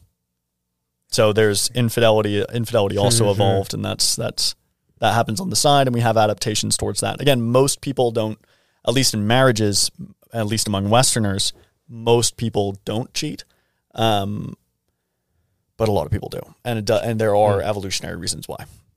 You had said something in a clip, and that's coming towards the end of our segment. Well, I'm not done. I got questions. Yeah, I want to go over the video too. Yeah, no, we'll do that. You had said something that there is a genetic disposition towards cheating, that there could be certain traits. So is that where's that coming from? Well, it's just a kind of an uncomfortable fact. It's not necessarily something that. It's not something that I want to be true. I mean, sometimes I feel like people are shooting the messenger. But I guess we'll just start with this. First, logically, your brain is partially built by your genetics. And your brain is the quote-unquote command center. It's the thing making the decisions, right? Some people would say you are your brain, right? That's a statement that I mostly agree with. That was largely forged by your genetics, or largely preset by your genetics. So it would be weird if genetics had no influence on your behavior, and infidelity is just another behavior. That's kind of the starting point. Just theoretically, why would or how would genes, it's like genes code for proteins and regulatory molecules, and then these proteins and regulatory molecules impact what you do, right? Like how things are structured. So how your brain is built, and what you do. So let's now get into, is infidelity genetic? How would you study this? Well, one way of studying this is to look at sets of twins. You can look at fraternal versus identical twins. So identical twins share 100% of their DNA. Fraternal twins share 50% of their DNA, but they both have the same nurture, the same house, right? The same household. And so there should be a difference in likelihood of both of them committing infidelity or neither of them committing infidelity when there's more genes involved, right? And that difference in likelihood, the amount of variance that additional 50% of genetic similarity explains for, that can be your genetic component to infidelity. So we have these massive twin studies where you look at the variance and you look at the genes and you say, okay, well, how much correlation is there? And you see that a lot of the variance actually is explicable by genetics. So most of the variance in male infidelity, at least in one sample, I believe it was Finnish twins. I think there were 7,000 of them. I'm not sure. It was a big study.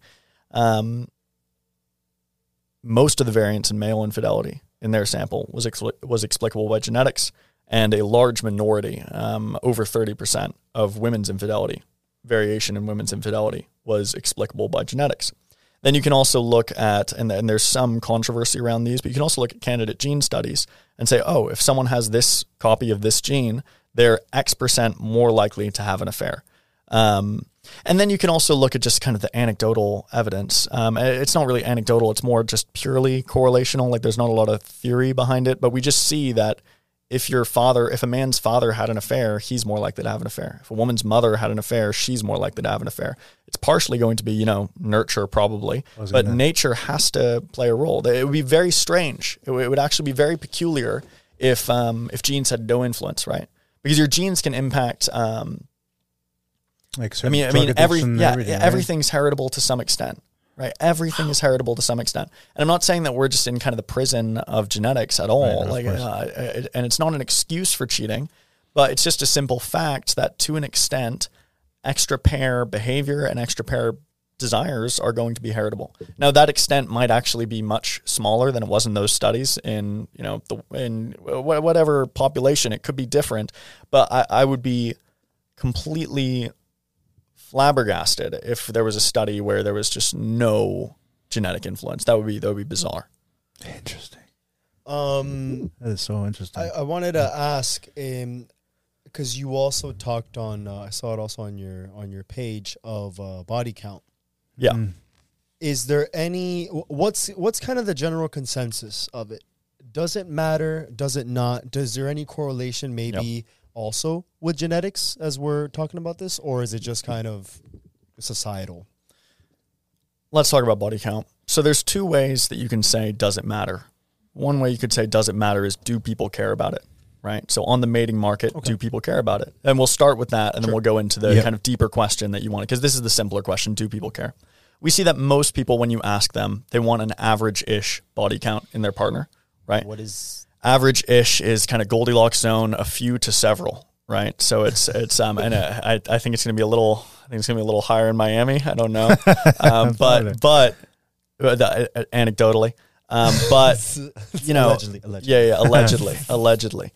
But most people, when you ask them, if you go up to women and you're like, okay, what would be the ideal body count in a guy? They won't say a virgin, right? And they won't say 100, right? They're going to say like a middling amount. I can't remember the exact number, but I believe it was around 6, right? And then you ask men, and they say around, I believe it was around 4. I'm not sure, but it was an average-ish count. And it wasn't a huge, but the other thing is like, that's the ideal, right? But if you ask someone what is your ideal husband's salary, right? What's your ideal husband's salary? They might say $2 million because you asked them for the ideal, right? Yeah. But in terms of who they'll date, they might date someone who's making $20K a year, right? Like it could be totally, my boy, a little more than that. It could be totally chill in practice. So so what the ideal is, it seems to be kind of an average-ish amount. But in terms of how important it is, there's varying results, but it doesn't seem to be that important to most people. My friend Alexander, who's a graduate researcher, he did a survey of several hundred people, and it wasn't a representative sample, but it was quite interesting. The result was basically most people, or about half of people, don't ask body count. And then when they do ask, they've usually seen the person for quite a while by the time they ask, right? And if it was something that was very important to most people, it would be something that you'd ask early, because if you're excluding people based on it. Then you look at who breaks up over body count. I believe it was men did care more than women. Men did care about it more than women, but it was a small portion of men. I believe 10% of men in his sample had ever stopped dating anybody because of body count. And then the body count number was relatively high. It was, I can't remember the exact number, but it was over 20. And then about 6% of the women in his sample had stopped dating someone because of body count. So some women, about, 1 in 20? I mean, it's probably not representative, so I wouldn't wedge yourself to any of these numbers, but a minority, but not a non-existent group of women will stop dating people over their body count. But again, it was a relatively high number. So I would say that most people seem to care about body count a little bit, but it's not that important. And they tend to want an average-ish number, and men and women tend to want a similar thing. They tend to want someone with an average-ish body count. So that's one version of how much does it matter. The other question of how much does it matter is how much does it predict behavior, right? Quite a bit. Quite a bit. Quite a bit. The general concern. It's not nothing. So there was one study of over 1,000 Americans that looked at this. It was from the IFS, and they ran, I believe it was 1,001 Americans actually, which is kind of a funny sample size. Almost sounds like, I don't know, book cover. But in any case, they asked 1,001 Americans about their body count, and then their divorce, like how divorced were they essentially, I believe it was. And when they split the data in a convenient way, I believe it was people with a body count under 5 were, and I really hope I'm just remembering this correctly, because I'm coming up with numbers based purely off memory. So if I'm wrong, I'll send you guys a DM. Yeah, for sure. I believe it was risk of either risk of infidelity or risk of divorce. I can't remember which it was in this specific study, doubled after a body count of 5, right? So people above 5, men and women, had a much higher chance of relationship issues. But that's just one study, and you really shouldn't hang your hat on it. It's more that the collection of studies seems to show that people who are more sociosexually unrestricted, people who have more partners, that is, generally, people who have more casual partners specifically, tends to have more issues in long-term monogamous relationships. However, there are so many things that are important. There are so many exceptions. And I really don't think it would be wise. Mating is so complicated that I really don't think it would be wise to reduce your mating decisions to one variable such as that. But it is a variable, and anyone who says it's not a variable is just, they're either not aware of the data or they're making stuff up for political reasons. Which I mean, it is what it is. I get it, and I get why you do that, because there are a lot of kind of weird misogynists online who are saying like body count, and they're only saying it in relation to women. But in every study I'm aware of on this topic, we see the same effects in men, right? So it's like men with higher body counts are more likely to cheat. Men with higher body counts are more likely to get divorced. Men with higher body counts are less likely to be satisfied in their marriages. Though that's the suite of results that we're seeing in these studies. It's also showing those things for women, but conveniently these kind of red pill freaks are like, it's women. And it's not a mystery why. It's because they have an agenda. They're not scientific thinkers. They don't like they don't like looking at evidence and coming to whatever decision the evidence shows. They have an idea preconceived, and then they cherry pick whatever facts they want to, sometimes from the same study, to build whatever ideology they want. It's crazy that the obsession, every time you watch one of those snippets on social media, it's like the body count, and it's like, I don't know why they're so fixated on how many people the women have slept with. I don't understand. They're literally obsessed. It's like they've got some kind of, and it's also so boring. I'm like, who is watching this? Because they're literally, I'm like, every clip is you with a bunch of random girls. Same conversation. Yeah, having the same boring conversation where you're like, that all the time. Yeah, where it's like, how many times do you have to say this? It's literally, it's like they know one fact and they just want to say it over and over and over again because they're not smart enough to hold multiple facts in their brain. It's like, I've said it before. It's like, bro, like you could watch a clip from 3 years ago and it'll be the same conversation, and then tomorrow you'll watch a new episode. It's the same thing, and it's like there's so much more to life and relationships and dating and just happiness in general than that simple question that. Yes, you were saying it. There is obviously a correlation. It obviously has something to do with it. It is obviously a factor, but it's not the only thing to fucking life. No, it's not. Like, it's ridiculous. It's not. And they act like they also have a lot of bad science associated with it. So one example, they say that having a higher body count breaks your pair bonding ability, right? I've heard of that. There's no evidence for that statement. They're looking at like weird studies from prairie voles and combining it with like some like circumspect human trial. Like it's really like they're grasping at straws to build this narrative, and we don't really see it well evidenced. If I were to guess, I mean, it's possible that body count does have a causal effect, right? Maybe it's harder to settle down after you've seen more people, right? That's pretty reasonable. I think the argument. And maybe there is some biological impact. I don't know what the mechanism would be. Right? I have no idea. And they don't know either, even though they pretend to know. They're like, oh, it's pair bonding, breaking, or whatever. Yeah. It's like, you guys don't know that. They're like, you have no idea. You guys are making stuff up. But it's like, maybe there is an impact. I would say, if I had to guess, it's probably a case of kind of illusory causation, where it's like, think about this. If you're the type of person who loves sleeping with random people, lots of random people, and then you get married, that love, that desire to do that isn't going to go away. Sure. Right? So if that's your underlying personality type, it doesn't matter whether you actually slept with 30 people. What matters is that that's something that you desire. You desire lots of mates, right? Yeah. If you're the type of person who desires lots of mates, then you probably are more likely to cheat. And I would say the type of person who desires lots of mates is probably more likely to have a high body count. So that's one example of where we could see causation or illusory causation, where it really isn't causal. Like, even if that person had held themselves back and kept their body count low. I mean, these guys give like the weirdest dating advice to women. It's like they say, don't get educated, even though educated women actually do better on the mating market. Right.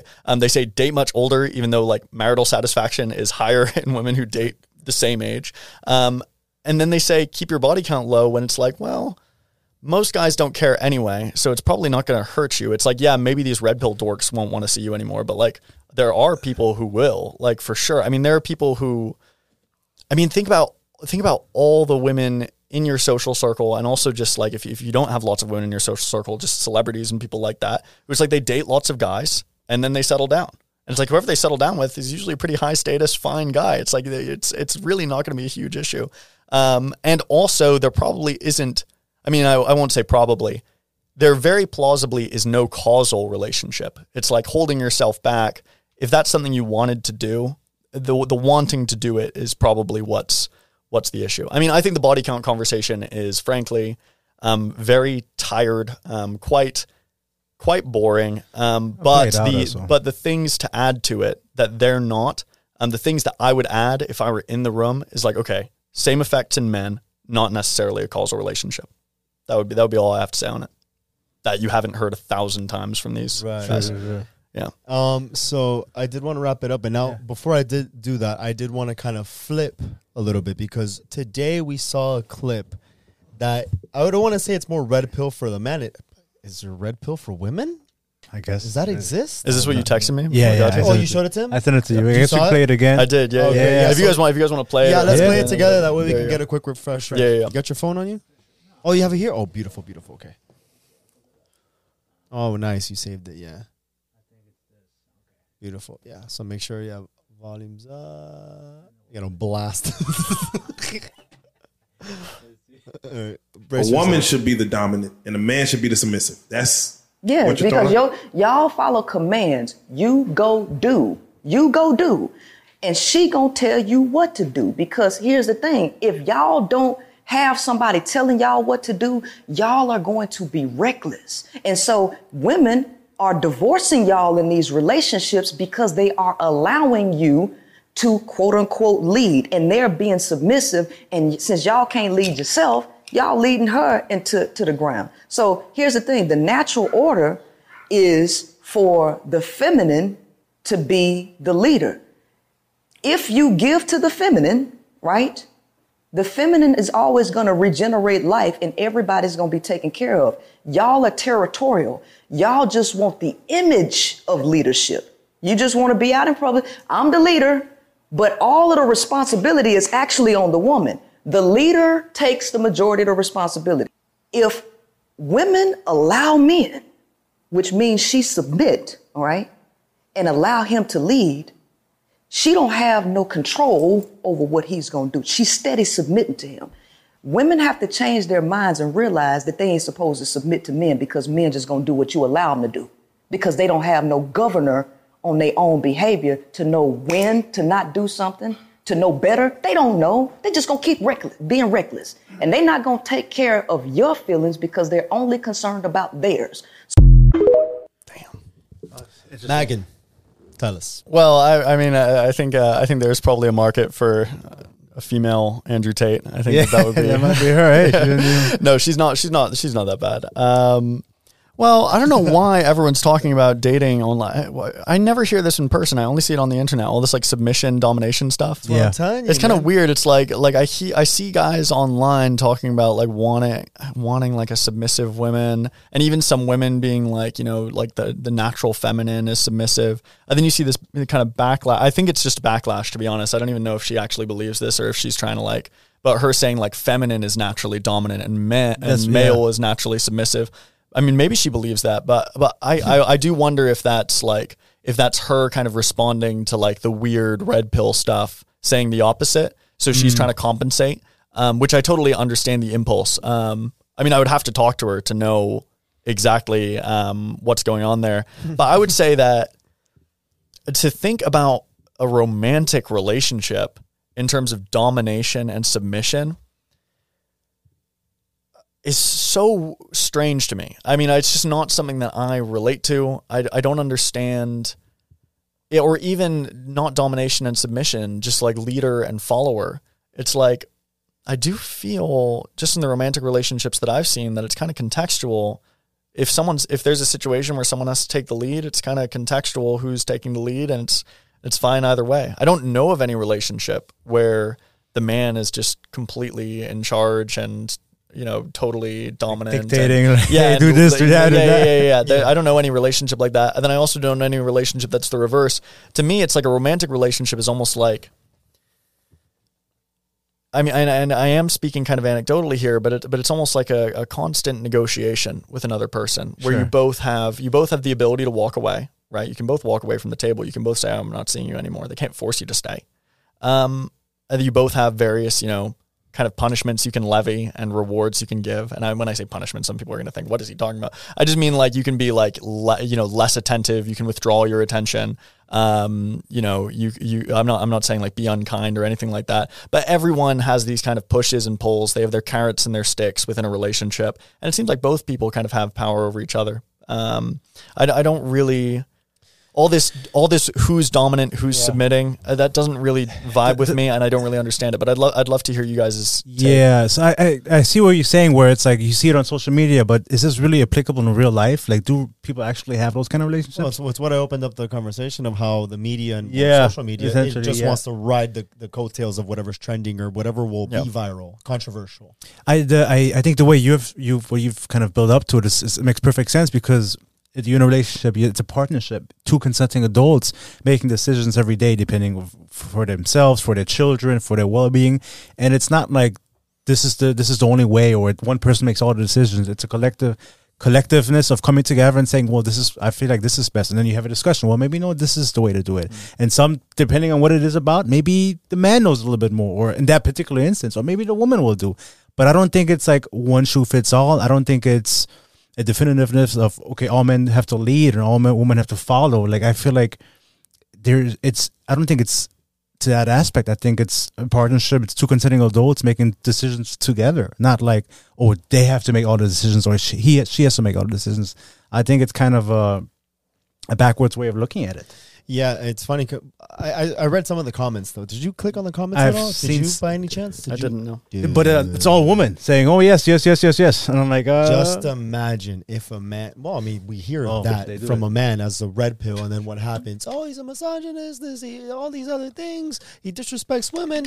But then we see now a woman with a very similar approach to it, and then you see all the support of women. But I think the support is probably contextual. I think that a lot of those women in the comments, I didn't read the comments, but I bet you a lot of them, they're so sick of seeing these men saying the dominant, that as soon as they see a woman say it, they're like, oh yeah, they're like, base, that's cool, I love it. But it's like, if she came out of the blue, like if there was no prior conversation, if that clip was like, there was no Andrew Tate, there was none of these red pill guys, none of that, and she just randomly was like feminine dominant, I feel like a lot of women would be like, what are you talking about? I would also just say, like, I really liked your point about like different people take the lead contextually. I mean, I don't really like talking about my personal life on podcasts, but like, I can just think of my relationship with my girlfriend who I live with. We've been dating for a while. And it's like, ask you, so yeah. And it's like, in terms of who's taking the lead on a scenario, it's like there would be scenarios where I would basically always be kind of given, like, hey, take, like, literally like getting through the airport or something, I'd probably be the one given the reins. But there are also so many scenarios where I go to her and I'm like looking for her wisdom and her advice. That's what I'm saying. Strengths, like, I think they're strengths. Yeah. Like, it's like I can be pretty ham-fisted in like complex social situations. Like, I can make rash decisions and things like that. And so oftentimes, like if we're dealing with one of our roommates or like a complex social situation that involves both of us, I'm often coming to her and I'm like, yo, what do I do here? Right. And I don't feel like that. A lot of these red pill kind of super mask types would be like, oh, that's gonna like give her the ick or whatever. And it's like, really, no. It's like, that's kind of, I feel like that's what that's what I saw my parents do. That's what I see my friends in their relationships do. And it just seems to work. It's like, recognize your weaknesses. I mean, that's one of the great things about a romantic relationship that a lot of these guys, and maybe this woman, will miss, which is that they can really, if you pick the right person, they can shore up your weaknesses a little bit. Like they can step in. If you know you have a weak spot and they're strong there, it's like they can really help you out. And to just be like, I'm taking the lead on everything, you're closing the door to all that help you could be getting. Yeah, no, I think her approach was a little bit extreme of like, oh, we have to be ladies for everything. I think it makes sense. I'm kind of thinking that she's more talking about maybe on, I guess, overall, as we kind of think stereotypically the man should be the leader and he's the one that should be the provider and he's the one that should be making the decisions. And it kind of sounds like she's almost like, no, men are stupid. Like, how could you trust the man to do this one? We're the ones. And which ties into what I talked about earlier of like, all right, chill. Like that. Like, I think she's just trying to push back against, if I had to guess, I would say that she's super fed up with the opposite narrative. And she's just pushing back because I never heard that narrative before. This is the first I've heard of it. Yeah, we saw it today. So, and also, I really liked what you said about like people just saying what goes viral because that's like when I was watching that, I was like, this is good. Like, you know what I mean? Like from a pure content perspective, from a pure content perspective, I'm like, this works because especially the way she's saying it, it's like because I would actually believe that she's quite dominant in her relationships. Like it's not coming across as she believes it. Yeah, it's not coming across as inauthentic. I mean, that's the other thing about the algorithm, which is interesting, is that like a lot of people think, oh, people are saying this just for the algorithm, but it's partially that the algorithm is finding the people who are saying it anyway. You know what I mean? So like maybe she's always been on this wave and it's very authentic, but it's like now's the perfect time. And so it's like it kind of scoops up that viewpoint and throws it out there and it goes viral. Right. It's crazy, and I know we got to start wrapping it up for sure. But it's tough because on social media you kind of see extremes on both ends, right? Yep. I think more on the red pill kind of shit. That's what you're seeing. This is maybe the byproduct of it, the response. Ooh. All right, it's like, oh, like no, like chill out, like it's not like this. But ultimately, I feel like, dude, relationships. We've been talking about it for 3 years, man. Like it's not a battle, right? It's not a man versus woman. It's like, yes, both genders have their strengths and weaknesses, but it's like let's come together and let's both work on building a life together. What can we do? Solving problems, right? Building a happy life. It's not about, oh, I'm better at this and you lack this. Your value is less than mine because you're a woman or because you're a man. And it's like this narrative is so, I think, detrimental to I think almost society in general. If I can be that blunt, I think it's toxic. Yeah. And a lot of people, they soak the shit up, you know. I think we're aware enough to kind of see through it. But a lot of people, they see, oh shit, and they just run with it, you know.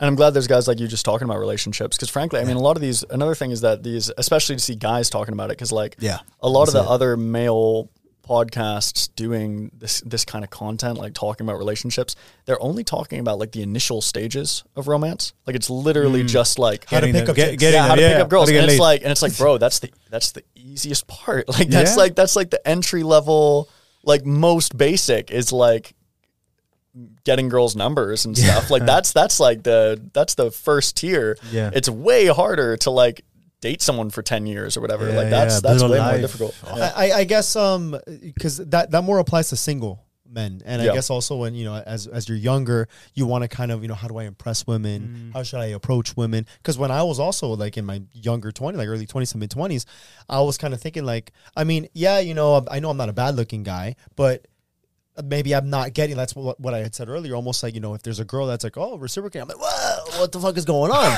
So, you know, so for me, it's almost like, okay, I have to be more creative with the approach in order to kind of, to draw more attention and to do that. So I guess that's kind of like, well. Yeah, I'm not saying it's not valuable. No. It is valuable to like learn the skill of like how to, you know, meet women, but it is strange to see these guys, just frankly, like the fresh and fit guys are getting kind of up there in age, and they're still talking about like picking up girls. It's like, well, even that, I'm sorry to cut you off, but it's like you go on those panels and like the girls are like in their early 20s, whatever, mid 20s, then you have the guys who are like in their 40s and pushing 50. Yeah. And it's like, how are you going to tell a 20-year-old woman what to do with her life? Like, dude, you should be fucking having a family. And it's like a lot of these guys are single.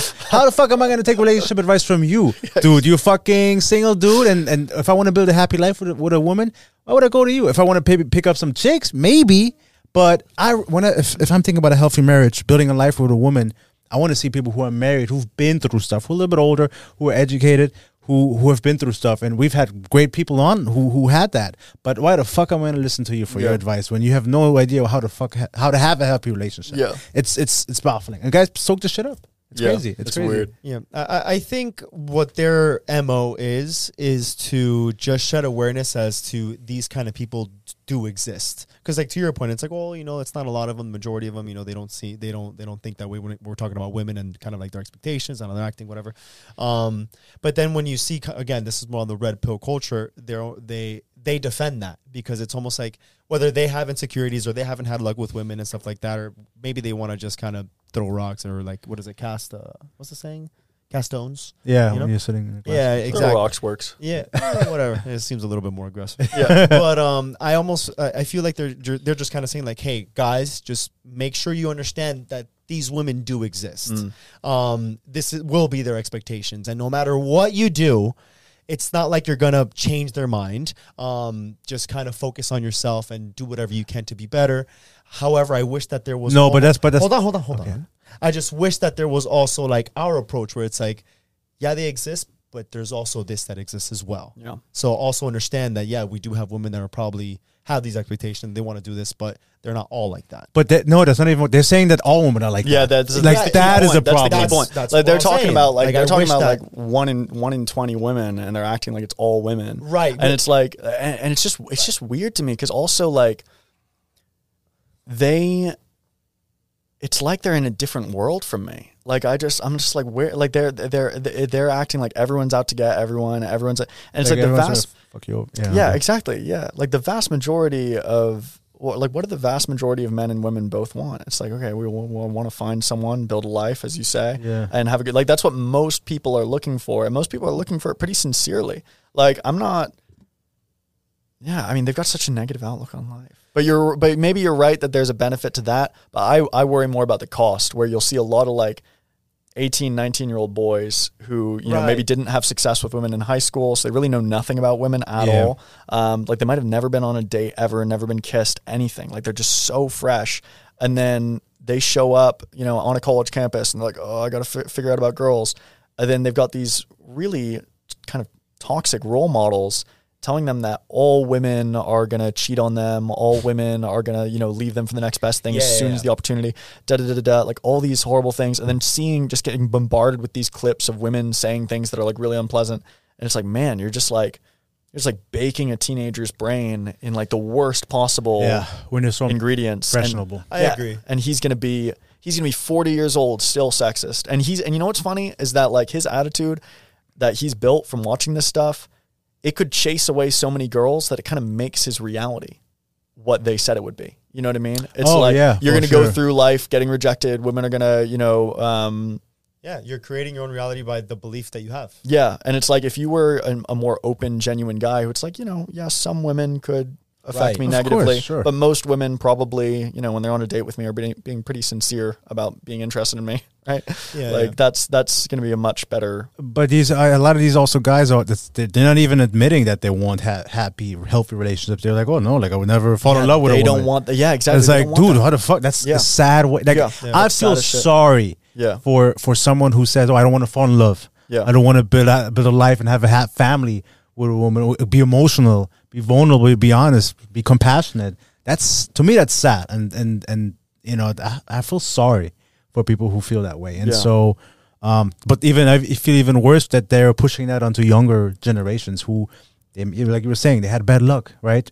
Everybody goes through shit. Everybody has that one person who fucked them over, or two people.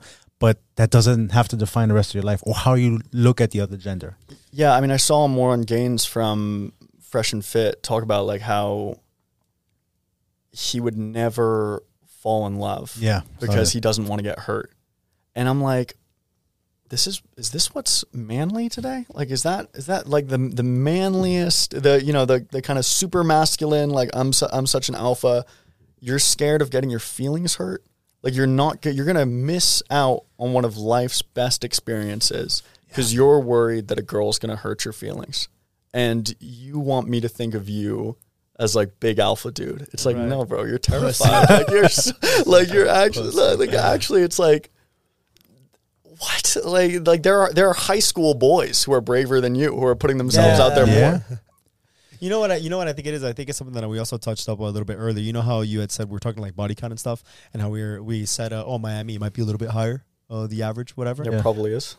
Right. Well, I think that also perhaps the quality of women that are perhaps down here. Sure. We say that maybe they're not as serious since we look at kind of like the environment that Miami is, where we see it as almost like a party spot. Because we're from here. And this whole time, I've just lived here, born and raised. Like, I didn't really think about it. Well, not you, but me. I was born and raised. So I didn't really know. So I asked a couple, actually, they were from Boston, and asked them, like, when you think of Miami, like, what do you think about? And they think, oh, party. Yeah, party city. So then I feel like that's also almost the culture that we've created here. So it's also the culture of the people who are living here as well. So when they get used to that, it's almost like it fits the perfect demographic to what Fresh and Fit does. Yeah. Because it's almost like you just go downstairs to Brickell, you're going to find probably the majority of those women that are kind of dressing up nice, looking super hot, looking for, somebody with money. So I feel like that's kind of... It might be their reality. Yeah, it might be their reality. Sorry to interrupt. It might be their reality, genuinely. And the mating market does seem pretty intense in Miami. That's what I've heard, is that it's actually quite tough out here for both sexes, because you have extreme female competition with all this body modification, right? They're putting tons of money into like changing their bodies that can't be good for their self-esteem. Like the standards are probably crazy. And then you've also got like all these rich blokes around who are only interested in short-term mating. And so I don't know the statistics on it. Like there probably is some, cool scientist doing some like Miami mating market research that I'm not aware of. But it does seem, at least anecdotally, that you guys have it tough, that the competition on the male side seems to be pretty extreme for resources. And then the competition on the female side, imagine...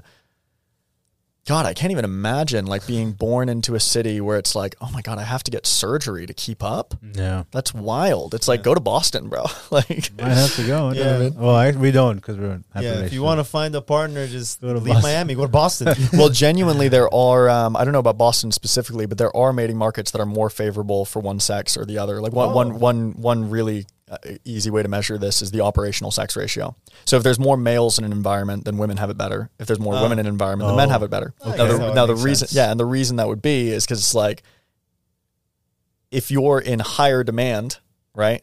Like if everyone pairs up, right, you do like a 1-to-1 pairing, then there's going to be leftover on one side, males or females, depending on who the operational sex ratio favors. Right. And whoever has like the leftover, right, that means that there's more competition and more musical chairs, let's say, on that side. Mm-hmm. And so that means that one really funny effect that we see is that in environments where the operational sex ratio favors women, meaning that there are more men to choose from, the men get more romantic, they get nicer, they compete harder. There's also a dark side to it if it gets too extreme. Like in India, there's lots of... there is some evidence that maybe there's a negative side to this as well. Like maybe an extreme operational sex ratio hurts everybody involved, but it does seem that a slight operational sex ratio, one way or the other, favors the mating strategies of the sex that's less abundant. Interesting. Good to know. Yeah. I know you guys have been trying to wrap up for like no, I do. I'm loving this. Yeah. It's bittersweet because you almost think like, man, because you know what I'm thinking about? It's you, like making sure that, because you haven't rested at all. Yeah. So I'm kind of thinking of you like, man, I want to make sure that you can get out of here. Yeah. But every single time, like we were like, okay, yeah, let's wrap up. And then we start talking about something. We're like, wait, hold on. Yeah, that was that's a good sign. Yeah. Dude, this has been a great segment. I love it. I mean, we rarely go... we hit 2 hours. We started maybe a little bit. But we rarely hit 2 hours. Okay, well, I'm flattered. It's been fun. Yeah, but right before we wrap up, just a quick little side note question, because I know you don't want to talk about your personal relationship, you don't like to talk about podcasts. But just really quickly, do you feel like because of what you're doing within the field, has it made it easier or more difficult? I was going to ask. I was thinking about that earlier. That's funny. Very good question. Yeah, well, okay, so easier... in some respects, easier in the sense that if you spend, dozens and dozens of hours reading the mating preferences literature, you get a very good sense for what the opposite sex actually wants, right? And what they don't actually seem to care about. And this can get pretty fine-grained. Like you'll hear like kind of the anecdotal thing of like, oh, women love bad boys, for example. And so some guys will hear that anecdotally and it'll be like, oh, they start like being just kind of a bad person thinking that it will attract women. Yeah. And then they end up chasing away women because they're unpleasant. Yeah. And then you look at you can look at the specifics and it's like, okay, no, it's not the bad boy thing per se. It's like the confidence and stylishness and dominance, right? Those things are attractive. So that's just one example of like so many that I could list, where if you spend dozens of hours reading the mating preferences literature and then also reading some of the relationship literature, like how do you stay in love with someone, right? That kind of thing. How do you keep someone in love with you?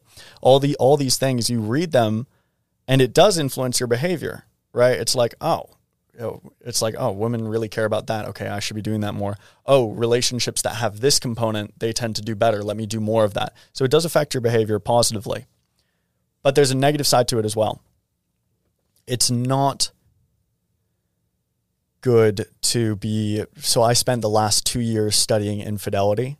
It's not pleasant to just read story after story, like in terms of like especially during the research phase when it's like really trying to understand the mind of someone who cheats, right? It's not, ignorance is bliss, right? I've never been cheated on as far as I know. And there's a negative side to the experience of like learning lots about that happening, both from the male perspective and the female perspective, where it jades you a little bit and it makes you a little more cynical. Like I would say that I was just overall as a person, I was more trusting and more relaxed about relationships before I spent 2 years studying infidelity.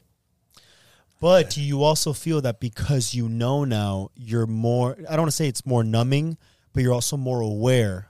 So then now you're able to fully almost like give yourself to your partner because you know, well, if that could happen, because that's what you've been researching, you can almost say like, you know what?